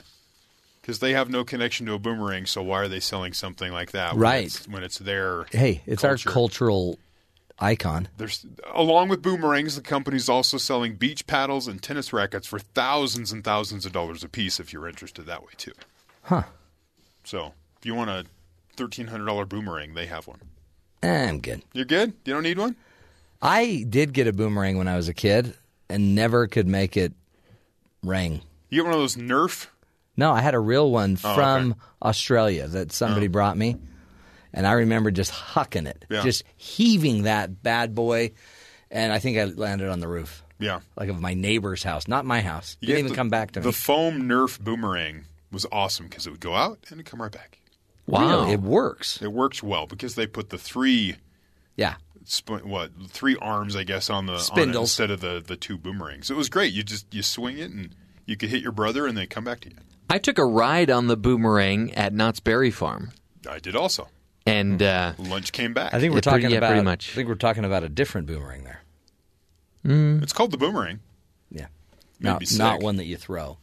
All of those rides at Knott's are pretty much designed to make you sick. I can't go to Knott's Berry Farm without getting sick. Even thinking right there when you said that, my glands started salivating in my mouth. Would you like me to describe the ride for you? No. We're good. Hey, one of the things we've been on a ride lately, and I'm trying to figure it out. I've delegated it to Jeffrey somewhat, but it doesn't seem to be going anywhere. Some of it may be my sickness because I'm in and out all the time. But the deal is we need more contributors. So I've asked Jeff to find some more contributors. He's been testing out a few. We've talked to Bob Moss, who is a plant expert that would do plant therapy on the show. He'd do a segment every week where we would listen to a plant. So far, that's the leading. Really? That's the leading contender. Nice. I think number one. And then we talked to a comedian that's an airline comedian. Only works shows up in the air. Because it doesn't want his audience to leave during the act. And I think he's a Southwest flight attendant. Or United. I can't remember, yeah. They can throw their peanuts at him, though. Yeah, they can. And then we had the IT guy that didn't have any knowledge about anything. And it was just fun to listen to how little he knew. Okay. But I just thought that would wear thin, you know. We're already doing that a lot, listening to a lot of stuff that nobody knows. And then so we've got another idea, and I'm not sure how this will fly because it's cooking. It's a cooking show on the radio. You know, so you lose a lot. You lose the smells. It's a very visual. Cooking's a very visual presentation, thing. Yeah. And it's all in the storytelling. It's all in the description. Yeah, it is. And it's the deal is I'm not sold on it, but he's already putting together his the sound and the audio for it. It's Cooking with Kiko. Kiko is Palakiko Chandler, one of our coaches. I mean, one of our producers. I was going to say coaches, but he's one of our producers. And he's already here in the building. He's from Hawaii, so he has a lot of island flair. He likes to make a lot of things with coconut and coconut milk. And so Cooking with Kiko is the show that we're thinking about playing and doing. But, Jeff, what have you put together for us? Well, I've given us 4 different flavors of jingles, if you will. Now, Palakiko and I actually haven't spoken. Okay. But I was just told to move forward with these jingles. Okay. I didn't know that it would have an island flair to it, so unfortunately none of these jingles will either. Okay. The first one is just like a really simple, sensitive, almost something like you'd hear on Mr. Rogers. So why are we doing a jingle if we're not sure we're going to do Palakiko's segment? Well, because, again, you throw out everything, see what sticks, and this way we'll be prepared. Because I'm not going to have much. Okay. I don't have time to figure out what kind of a show it's going to be. So people, you can listen in, and if you have a favorite, tweet us at Dr. Matt Show. We'd love to hear your insights on which of the songs or jingles you like best for Cooking with Kiko if it happens to make it to air. Okay, this one's just a simple, sensitive one. Okay. Cooking with Palakiko and Matt Townsend.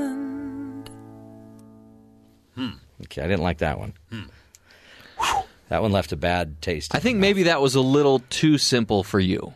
So I'm thinking for this next one we have like this big musical production. We bring in some can dancers. Who was the singer on that first one? Her voice drove me crazy. So yeah, this one is much more involved. Okay, so we'll go to number 2 now. I think we have a bigger budget if we go with this one. Okay.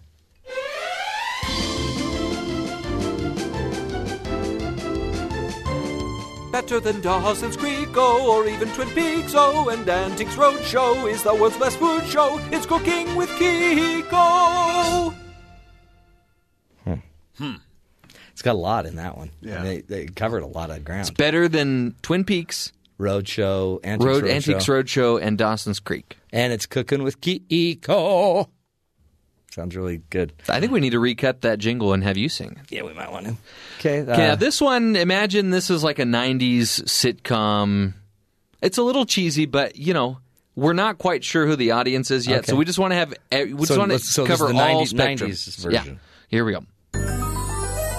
Take a little flour, crack open an egg. Don't forget to add some love. Mix it in a pot, and pretty soon you've got the lovable and huggable man, Pal Kiko. Huh. I think Pal Kiko likes that one the best so far. He's wiping a tear off his eye.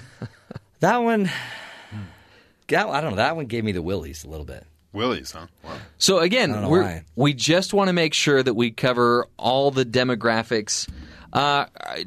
Here's our last one. I'm going to tell you it's a little different. Okay. Hold on. You might want to back up from your headphones a little bit. Different from those first three. Okay, that's because the first three were normal? Okay. Here we go. Again, I don't know what type of food show this is going to be, but hopefully this covers the entire spectrum. Yeah. You got a party of 25 coming over. You just don't know what to cook, so you better. You better turn on the TV and watch Cooking with Kiko. Cooking with Kiko. I think that's going to pull in the younger listeners. Well, and the deaf ones, yeah. Well, they're deaf now. Yeah. That's kind of a hair band, version of the show. And maybe you bring up a good point. People with long hair have no business in the kitchen because then the hair gets in all the food. And we'll wear a hairnet. Got to wear a hairnet. Yeah. Okay, so Cooking with Kiko, apparently a show we will not be doing. What? No matter how hard we just tried. It's sad, and I think it would have been a good show for a couple series. I don't know. Maybe let's just, on the way out, let's do the first one because it includes you in it. Well, I like the second one. I think was the one that we were going to have to go with. The big musical number? There was the simple, sensitive one, the big musical number, the 90s sitcom, and the hair band. I think I want to go, if we're going to go big, let's go big. Let's go big stage, big musical. Okay, we'll do it on the way out. So Cooking with Kiko, probably not going to happen, but we have a great jingle. If somebody wants to buy it, just give us a call, 1-855-CHAT-BYU. We're selling jingles now on the air. At least give him a pilot. Maybe he'll cook something that is so good that you'll want to put the show on. I'm just saying. Maybe we ought to have him try something at home, bring in the remains, and we'll test it. The remains? I don't know what we call it. Bring in the dish. Bring in the remains. That sounds negative. Cooking with Kiko. And again, just a little music. Does this feel right?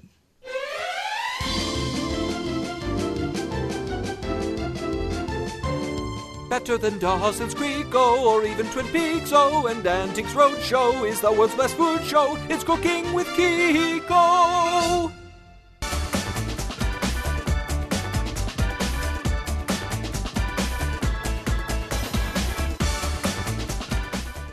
Life is hard. If you haven't noticed, there is no getting around it, but for some reason it makes us feel better when we learn that we aren't the only ones struggling. And one awesome example of this is our next guest, Christina Kuzmich. She's a freelance writer, a blogger, and she's become a YouTube sensation as well with her mom-centric videos about raising children and juggling all of life's challenges. Now she has over 300 million views across media outlets and other websites worldwide. And she's here today to talk about an article she wrote, Broken But Not Worthless. Christina Kuzmich, thank you so much for being with us.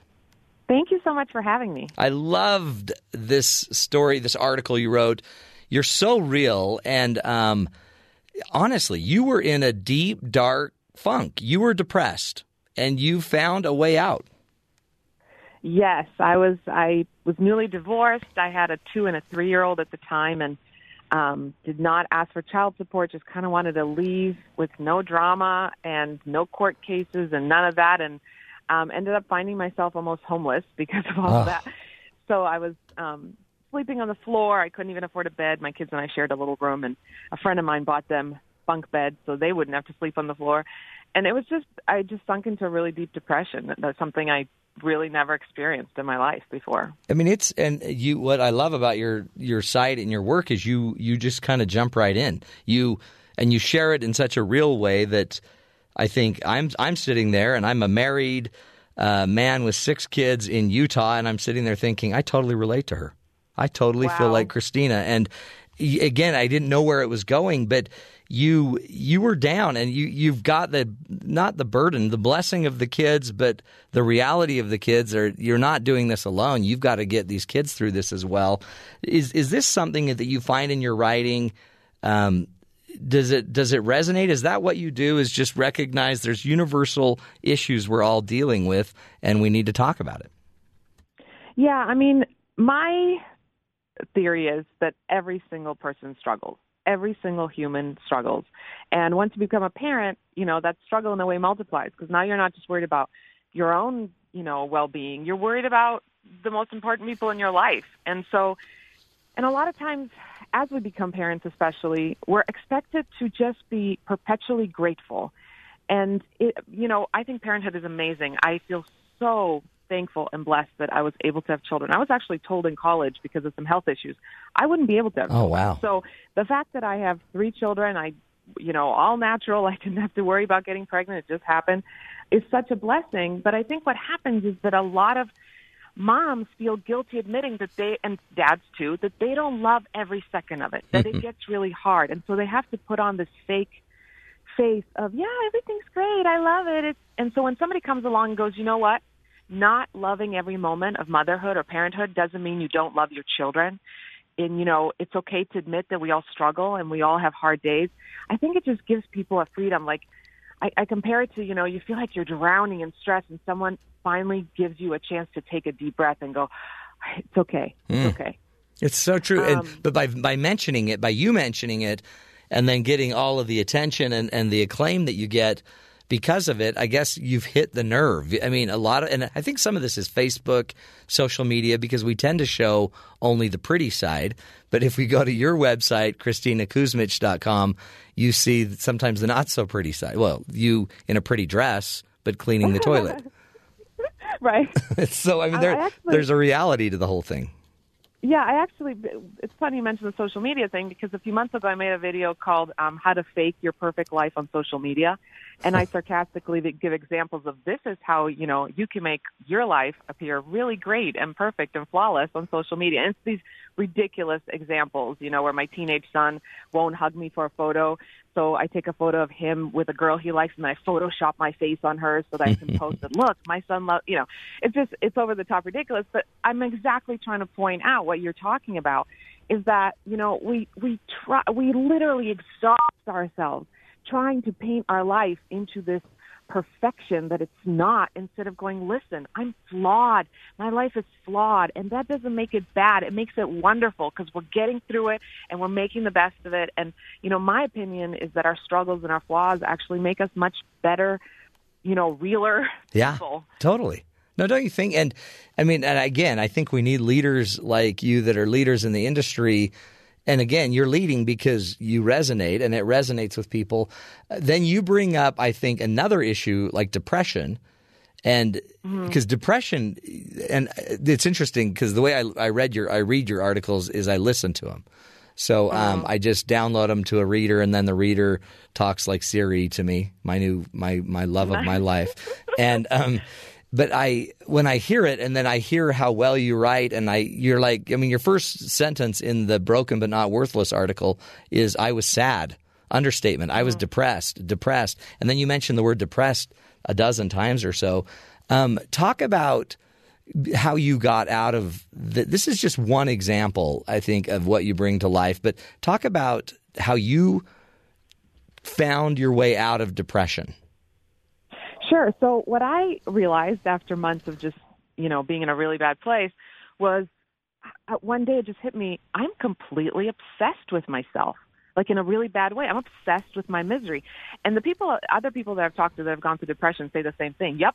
I think I write in the article something like, I breathed and ate and drank and made out with self-pity. And that's literally how it felt. That is all I thought about was, my life is horrible. I am miserable. This will never get better. And that's a normal feeling when you're depressed, right? Everything is doom and gloom. And so I thought, I had this, brilliant thought one day. I don't know if it was brilliant or what. And I thought, oh my gosh, the only way to get out of that obsession with myself is to, put it towards someone else. I'm going to start obsessing, over something positive, something else. And so I decided to volunteer. And I called up, hospitals and homeless shelters and soup kitchens and got denied from every single place. Yeah, we don't need you to volunteer. That's so sad. Which, by the way, if you already feel like a completely worthless loser, a volunteer organizations denying you to come help, like that's going to take you to a whole nother level. I can't even volunteer right. Yeah, right. Exactly. But the reason they wouldn't take me is that a 2- and a 3-year-old, and I was broke and couldn't afford a babysitter, so I'd have to bring them, and nobody wants 2- and a 3-year-old volunteering. Right. So then I'm back again with all these depressed feelings, and nobody wants me. I can't even volunteer.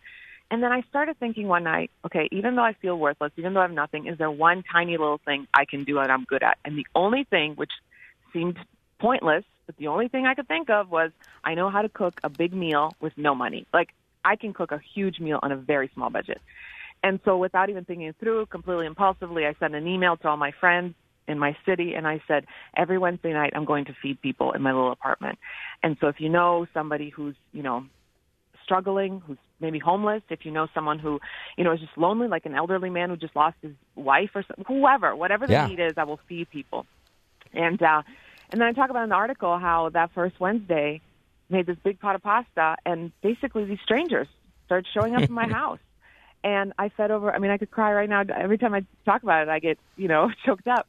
But I fed over 30 people in my tiny, tiny little apartment, on food stamps.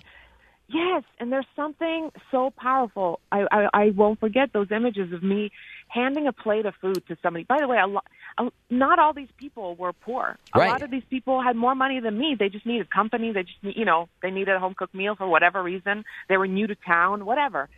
And so for me, this girl that's feeling so small and like a loser, to be giving something like, look, I have something to offer you. And then, the next day I get emails, oh my gosh, that night meant so much. Thank you so much. And I'm sitting there bawling my eyes out going, wow, even when I feel like I have nothing, I still have something to offer. And that was a turning point for me completely. Because I still, to this day, life is way better. Things are, good now. And I still approach my life that way. I'm done focusing on what I don't have and I can't do and all the bad stuff in my life.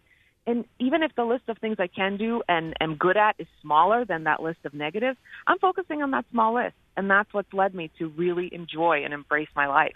And it's really neat because before it all, you were so motivated, you got it all done. By the way, Christina, it's absurd, right? Because you don't even have the money to do this. You didn't even have the money. You went to the dollar store to go find all of this food and to buy the pasta, and then you put all your money into it. And a half hour before, you were terrified, like, what if no one shows? What if no one shows? And you open the door at 6 o'clock and no one's there. And 5 minutes later, though, they start coming. Yeah, because you have to understand, think of like a friend that is just in the worst place. Would you ever bring people to their house? Yeah, I just thought, train wreck. All my friends are going to be embarrassed. Like, here's this depressed girl. She's always crying. She's struggling. She's got all these issues. I'm not bringing my friends over there. So I just thought no one's going to show up. But they did, and I guess too that's part of this because you also had a network of friends that got. That Christina, she can cook, and this will be a great experience. And you don't know, this I guess is what you don't know. You don't know what part of it was charity for you, what part of it was just charity for others. But in the end, everybody, those that sent people to you knowing it would be good for you, those that sent people to you because they know you would help them, it made everything better. One of my best friends who actually brought some people that first night, and continued, because I continued doing these for about a year. He said to me, we all pretended at the time that this was about, oh yeah, she's helping these people. We all knew that this was really medicine for you. You needed this. So it was like my friends knew this. yes, all these people will be helped. Yes, all these people will have a great meal. But she needs this to heal herself. Yeah. So they knew it, you know. What, by the way, the whole time I'm reading it too, I'm thinking, what a great lesson for your kids. Because your kids were involved. You had them serve water. You had them get the napkins. Yeah. I mean, it's brilliant. And it was a family event. What was it like for them, do you sense? I mean, you know, it's interesting. You know, Mother's Day was just last Sunday, and we were sitting around at dinner, and I'm remarried now, and my husband was like, okay, guys, tell Mom something you love about her. And, you know, I was expecting them to be like, she's funny sometimes, or, you know, I like her meatballs or whatever. And they both actually focused on that. And I don't think I even realized how much, not just that story, but obviously, you know, I've continued to do stuff with them where how can we think of others? How can we do random acts of kindness? How much that impacts them. You know, we have kids and we ask them to do this stuff. And a lot of times they're like, Mom, do I have to? You know, that's the reaction we get. Or I'd rather just play video games than go, you know, hand out sandwiches or whatever, whatever the deal is. We get this reaction from them and we don't realize till later, and I didn't really realize till last Sunday, how much it actually meant to them and how much it's impacted them. And it was just really great to have my teenage son be like, Mom, I know sometimes you don't even realize how much I remember. And, you know, because he was really young when everything was happening. But he's like, when I have a hard day, I always think if my mom could get through it, I can get through it. So, I mean, you can imagine I was bawling. So I know it's impacted them in bigger ways than I even thought. Do you sense that it helped you? Because, you know, a lot of people would think, well, depression, you know, it's a chemical thing and you got to get the meds. And how did it help you out of your depression? I mean, in long term, did depression just kind of go away for you? Was it more of a situational thing for you? Well, see, I think depression just comes in so many different forms. And I think there are people that, you know, genetically inherit something, or, you know, that just depression runs in their family and that they might need medication. And, you know, for me, I don't know how much you know about my backstory, but I grew up in Croatia and a war started there when I was 12. And from 12 to almost 15 when we moved to the States, I spent a lot of nights in basements, you know, trying not to die, basically. So I had gone through heavy stuff before that didn't sink me into a depression. You know, this was like, I knew at the time, like, this is, when I was depressed, it felt permanent. But looking back, I realized, you know, it was this circumstance that, you know, it wasn't something I'd struggled with before. And so for me, this was, you know, this was my way out. And I think for some people, stuff like this will help, just like getting outside your head and thinking about others. And other people might need, you know, to see a therapist regularly or need to get a medication. I just think it's a case-by-case thing. No, I think you're right. And I would never be one to tell anyone, like, just do this. And just do it this way. Don't even worry about seeing a doctor. Yeah. No. Like, do what you need to do to make yourself healthy. And two, I think there's power in the fact that you listen to like a prompting, whatever this aha moment you had, you listen to it and you recognized I'm into me. It's not a selfish thing, but when you're depressed, you get into yourself. If there's a way I can get out of myself, and then you found a way out that works with your world. Let's take a break. We're speaking with Christina Kuzmic. You can go to her website, Christina Kuzmic, KUZMIC.com, and check out her wonderful website there as well. We'll take a break, come back, continue the journey, helping us understand the value and the worth of a soul. Stick with us.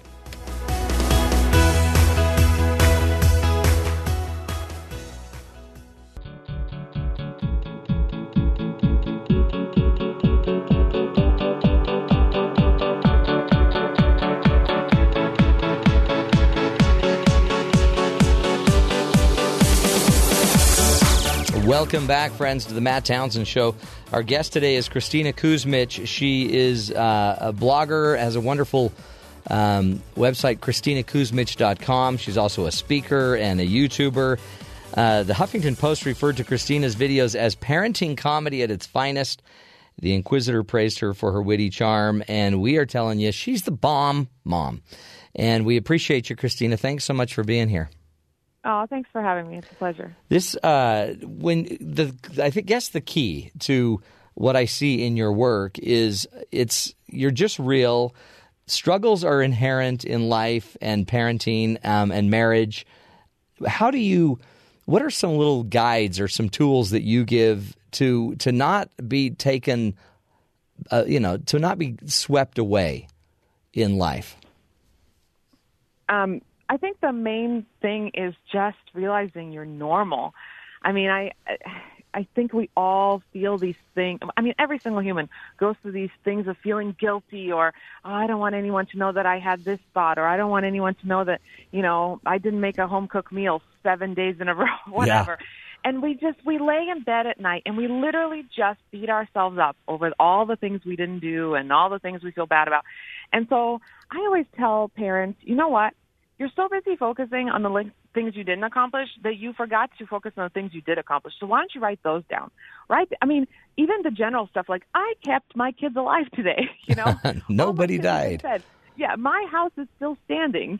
I didn't get arrested today. I mean, even the funny stuff, like whatever it is, just write down, even if they're silly and they just make you laugh, or like real accomplishments, because this is what I always tell people. We are our worst abusers. I mean, we really are. I would never, ever talk to my friends, my loved ones, the way I sometimes, inwardly, where my mind goes, talk to myself. I would never be that mean to somebody else. And so I tell people, treat yourself the way you would treat your best friend, like whoever you adore the most in the world, your child, whoever. Treat yourself the same way. So when those thoughts creep up, if your friends were saying that about themselves, you'd be like, that's not true. You're amazing. You're great. We treat ourselves the worst. And so we got to start focusing on the positives and the accomplishments daily, even if they're tiny accomplishments, instead of beating ourselves up. And how do you not lose your worth, right? I mean, the article, Broken But Not Worthless, what advice do you get? I mean, because we attach our worth to so many things like you're talking about, like being the perfect mom or having the perfect lunch or having the perfect outfit. And these are all things you kind of debunk in your program, on your site. How do we not attach our worth to something that's going to, disappear, and instead, what do we attach it to? Well, here's what I always say. You got to think what matters long term. And whether I have the nicest house or the best hair or the whatever really does not matter long term. And also, I always say, what gives me – I've never done drugs. I've never even been interested in doing drugs. Yeah. So I always think what my high in life has been doing for others. It literally gives me a high. And I always tell people, if you are stuck on, oh, this is bad and this is that, it's just like, when I did those Wednesday night dinners with my kids and we still do various different versions of things, that is that thing that's going to make you go, wow, my life is worth something. The minute you give outside yourself, if you are just obsessed with, your own life being perfect and your kids being perfect, and it's all about you. And the minute you turn that around and go, no, I'm going to make it about somebody else. I'm going to go, a video I just made recently is called Try This With Your Teen. And it's this, because parents ask me for activities with kids. Yeah. One of my favorite family activities, and you can even do this on a date night. It doesn't have to be with your kids, but I love doing it with my kids. We'll get in the car, and we have absolutely no plan, and I'll say, okay, we have 2 hours to complete 3 random acts of kindness with literally no plan. And now the kids are having a brainstorm as we're driving around, and we'll see in the video I give the example, we see a laundromat, and my son, the first time we drove by one, my son said, oh my goodness, I totally take the fact that we have a washer and a dryer in our house for granted. Let's go over there and let's, bless someone with some quarters. And so we did. We got a bunch of quarters, and he walked up to this lady and handed her a bunch of quarters. I mean, she started crying over quarters, something that we didn't even think was a big thing, but it meant a lot to her. Just driving around and finding these random ways, and they don't all require money. Right. One thing was we went into a parking lot that was just covered with shopping carts because people didn't put them back, and we thought, let's help these employees out. We took every single one of those carts back where it belonged. I mean, but I'm telling you, like, even my kids, because kids also get very self-consumed, especially in their teen years. Mm-hmm. I mean, they come back, and my kids are like, oh, my gosh, that was so fun. When are we doing it again? Because it's just giving of yourself and thinking of others is such a high. I mean, it is like the best way to sort of feel worth something, right? Because you are doing something good for others. So true. I mean, and again, it's just, I always call it arrows out versus arrows in. When we're anxious, we go arrows in. We worry about us. When we're depressed, we go arrows in. Anytime you can direct those arrows out of us, there's power there. Talk about your marriage, your husband, because, I mean, a lot of times life throws you a curveball in our marriages and our relationships. things don't turn out the way we had dreamed. It's not the fairy tale. Then we feel alone and broken. But also, like you said, it became the moment. This became a really defining moment for you as you were able to figure your way out of this. What is it? How does bringing now your husband into your life, how has that changed it? And I mean, instead of just making life easier, it's complicated it, I'm sure, and enhanced it. Yeah, I mean, I think with marriage, it's like we just got to accept that nobody's perfect. We're not perfect. They're not perfect. And I think sometimes I hate all those Disney movies because they give kids an idea that life is a fairy tale, and it's not. But I also think the problem is that we want marriages to be good just by being good without us actually having to put much effort into it. It's like, we want romance and excitement and all this stuff in marriage to just show up like you order it on Amazon Prime and a box arrives and you open it and all of a sudden, oh, here's the fun and the romance. There it is. It's like we get lazy. We don't want to work at it. And so I think because I've gone through a divorce and, a bad marriage, I probably have a different perspective where I appreciate more, the things that maybe I would overlook. Yeah.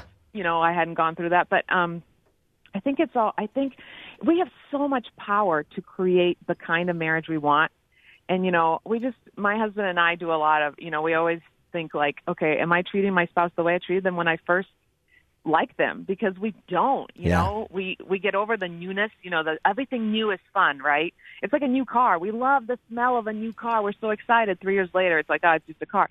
We love the smell of this new person we're dating. And 5 years later, why do you smell so bad? And it's like their smell hasn't changed, Right. It's just that we've changed the way we perceive things. We've taken them for granted. So to me, it's all about remembering, like, okay, how did I treat you when we first got together? And am I still treating you with that same awe and love and respect and kindness? Again, it's doing it, right? And yes, seeing it and then needing to do it.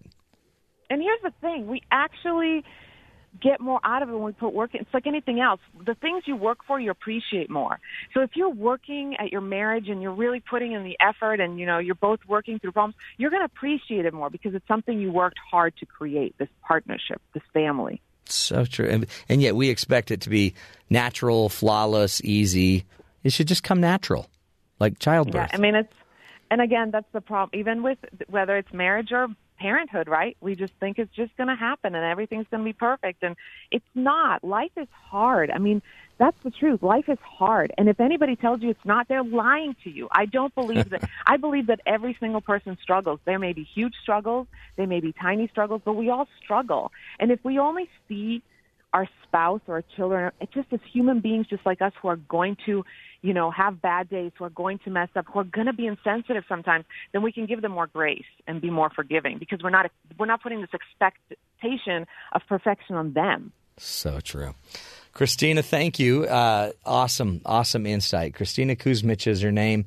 Go to her website, ChristinaKuzmich.com, KUZMIC.com.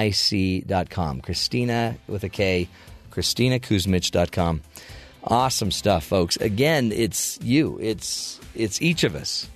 We're the change, and our direction matters. The direction that we place our attention, our focus, it matters, and people matter. And get out of yourself and serve. I know it's hard. It's not the end-all, be-all, but get the help you need as well. And let's maybe sometimes serve our way out of this. Broken but not worthless. We'll take a break, my friends. When we come back, Caitlin Thomas will be joining us, giving us some insight as well. Stick with us. This is the Matt Townsend Show, helping you be the good in the world.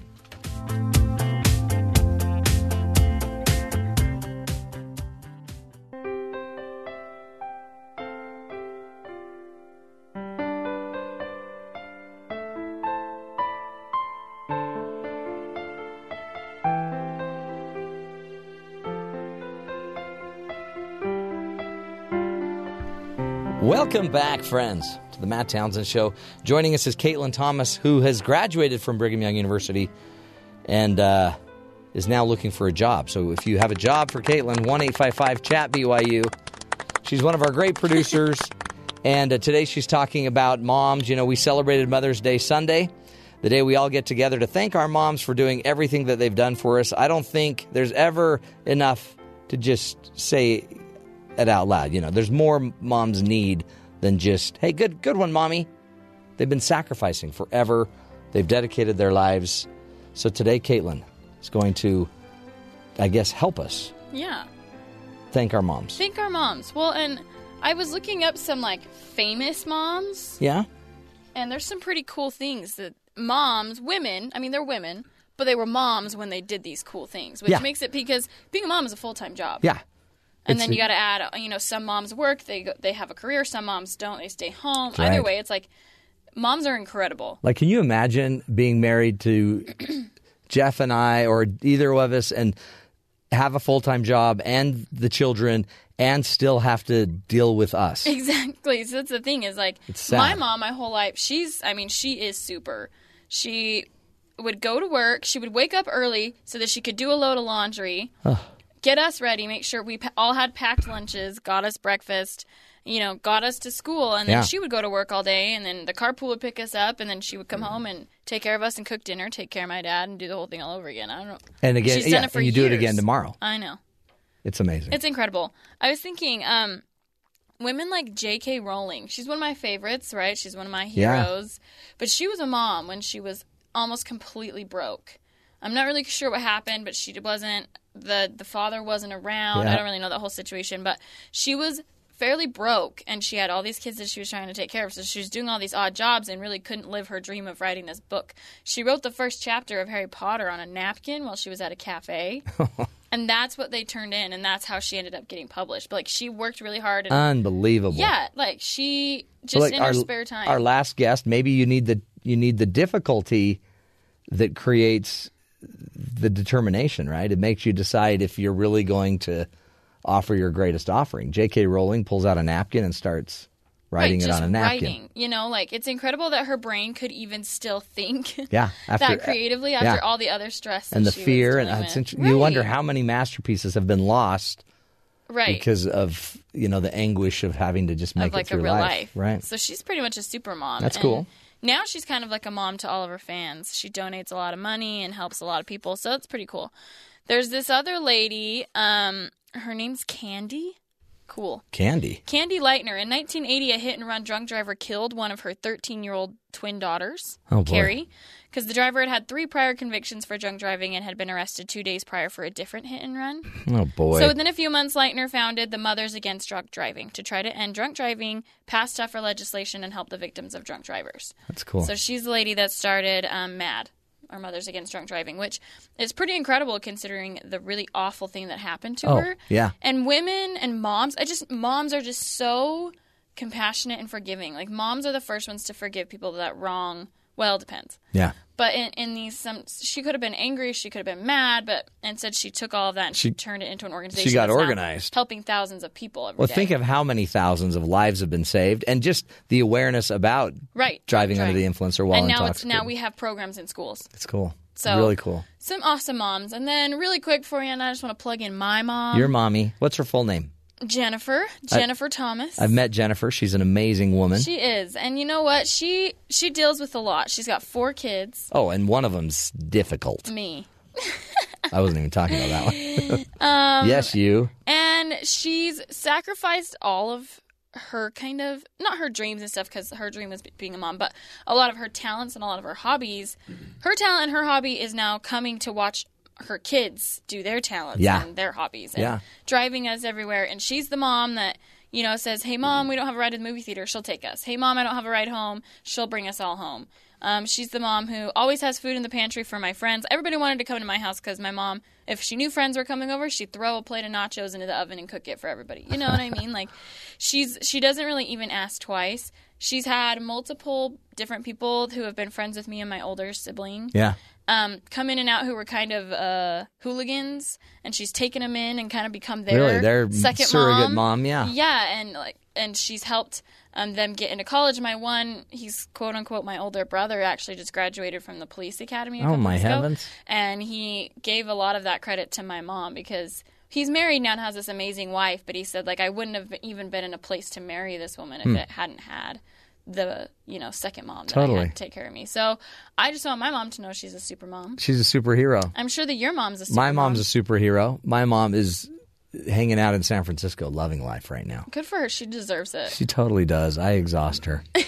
I really do. But when you think about your mom, it's interesting. The older you get, the shorter this opportunity to be with your mom is, right? So it's like it gets scary because you're young still, so you've got forever. But at my age, it's like I could have died of pancreatitis. I could have kicked the bucket a week ago. Well, and you just never know what's going to happen. Like I look at all of a sudden, like the older I get, the more I start to realize that things.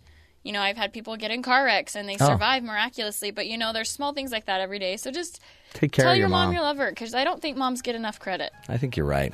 And let's hold them up as heroes that they are. They are, and don't demean their position as a mom. Like, it's probably the greatest thing that a woman could do if they choose to do. You know. And I love my mom. I love you, Mom. She's great. She's lucky to have you. You're lucky to have her. We're lucky to have you for a little bit longer. I only have a few more of these till the end of this month. Caitlin Thomas is her name. If you have a job for her, 1-855-CHAT-BYU.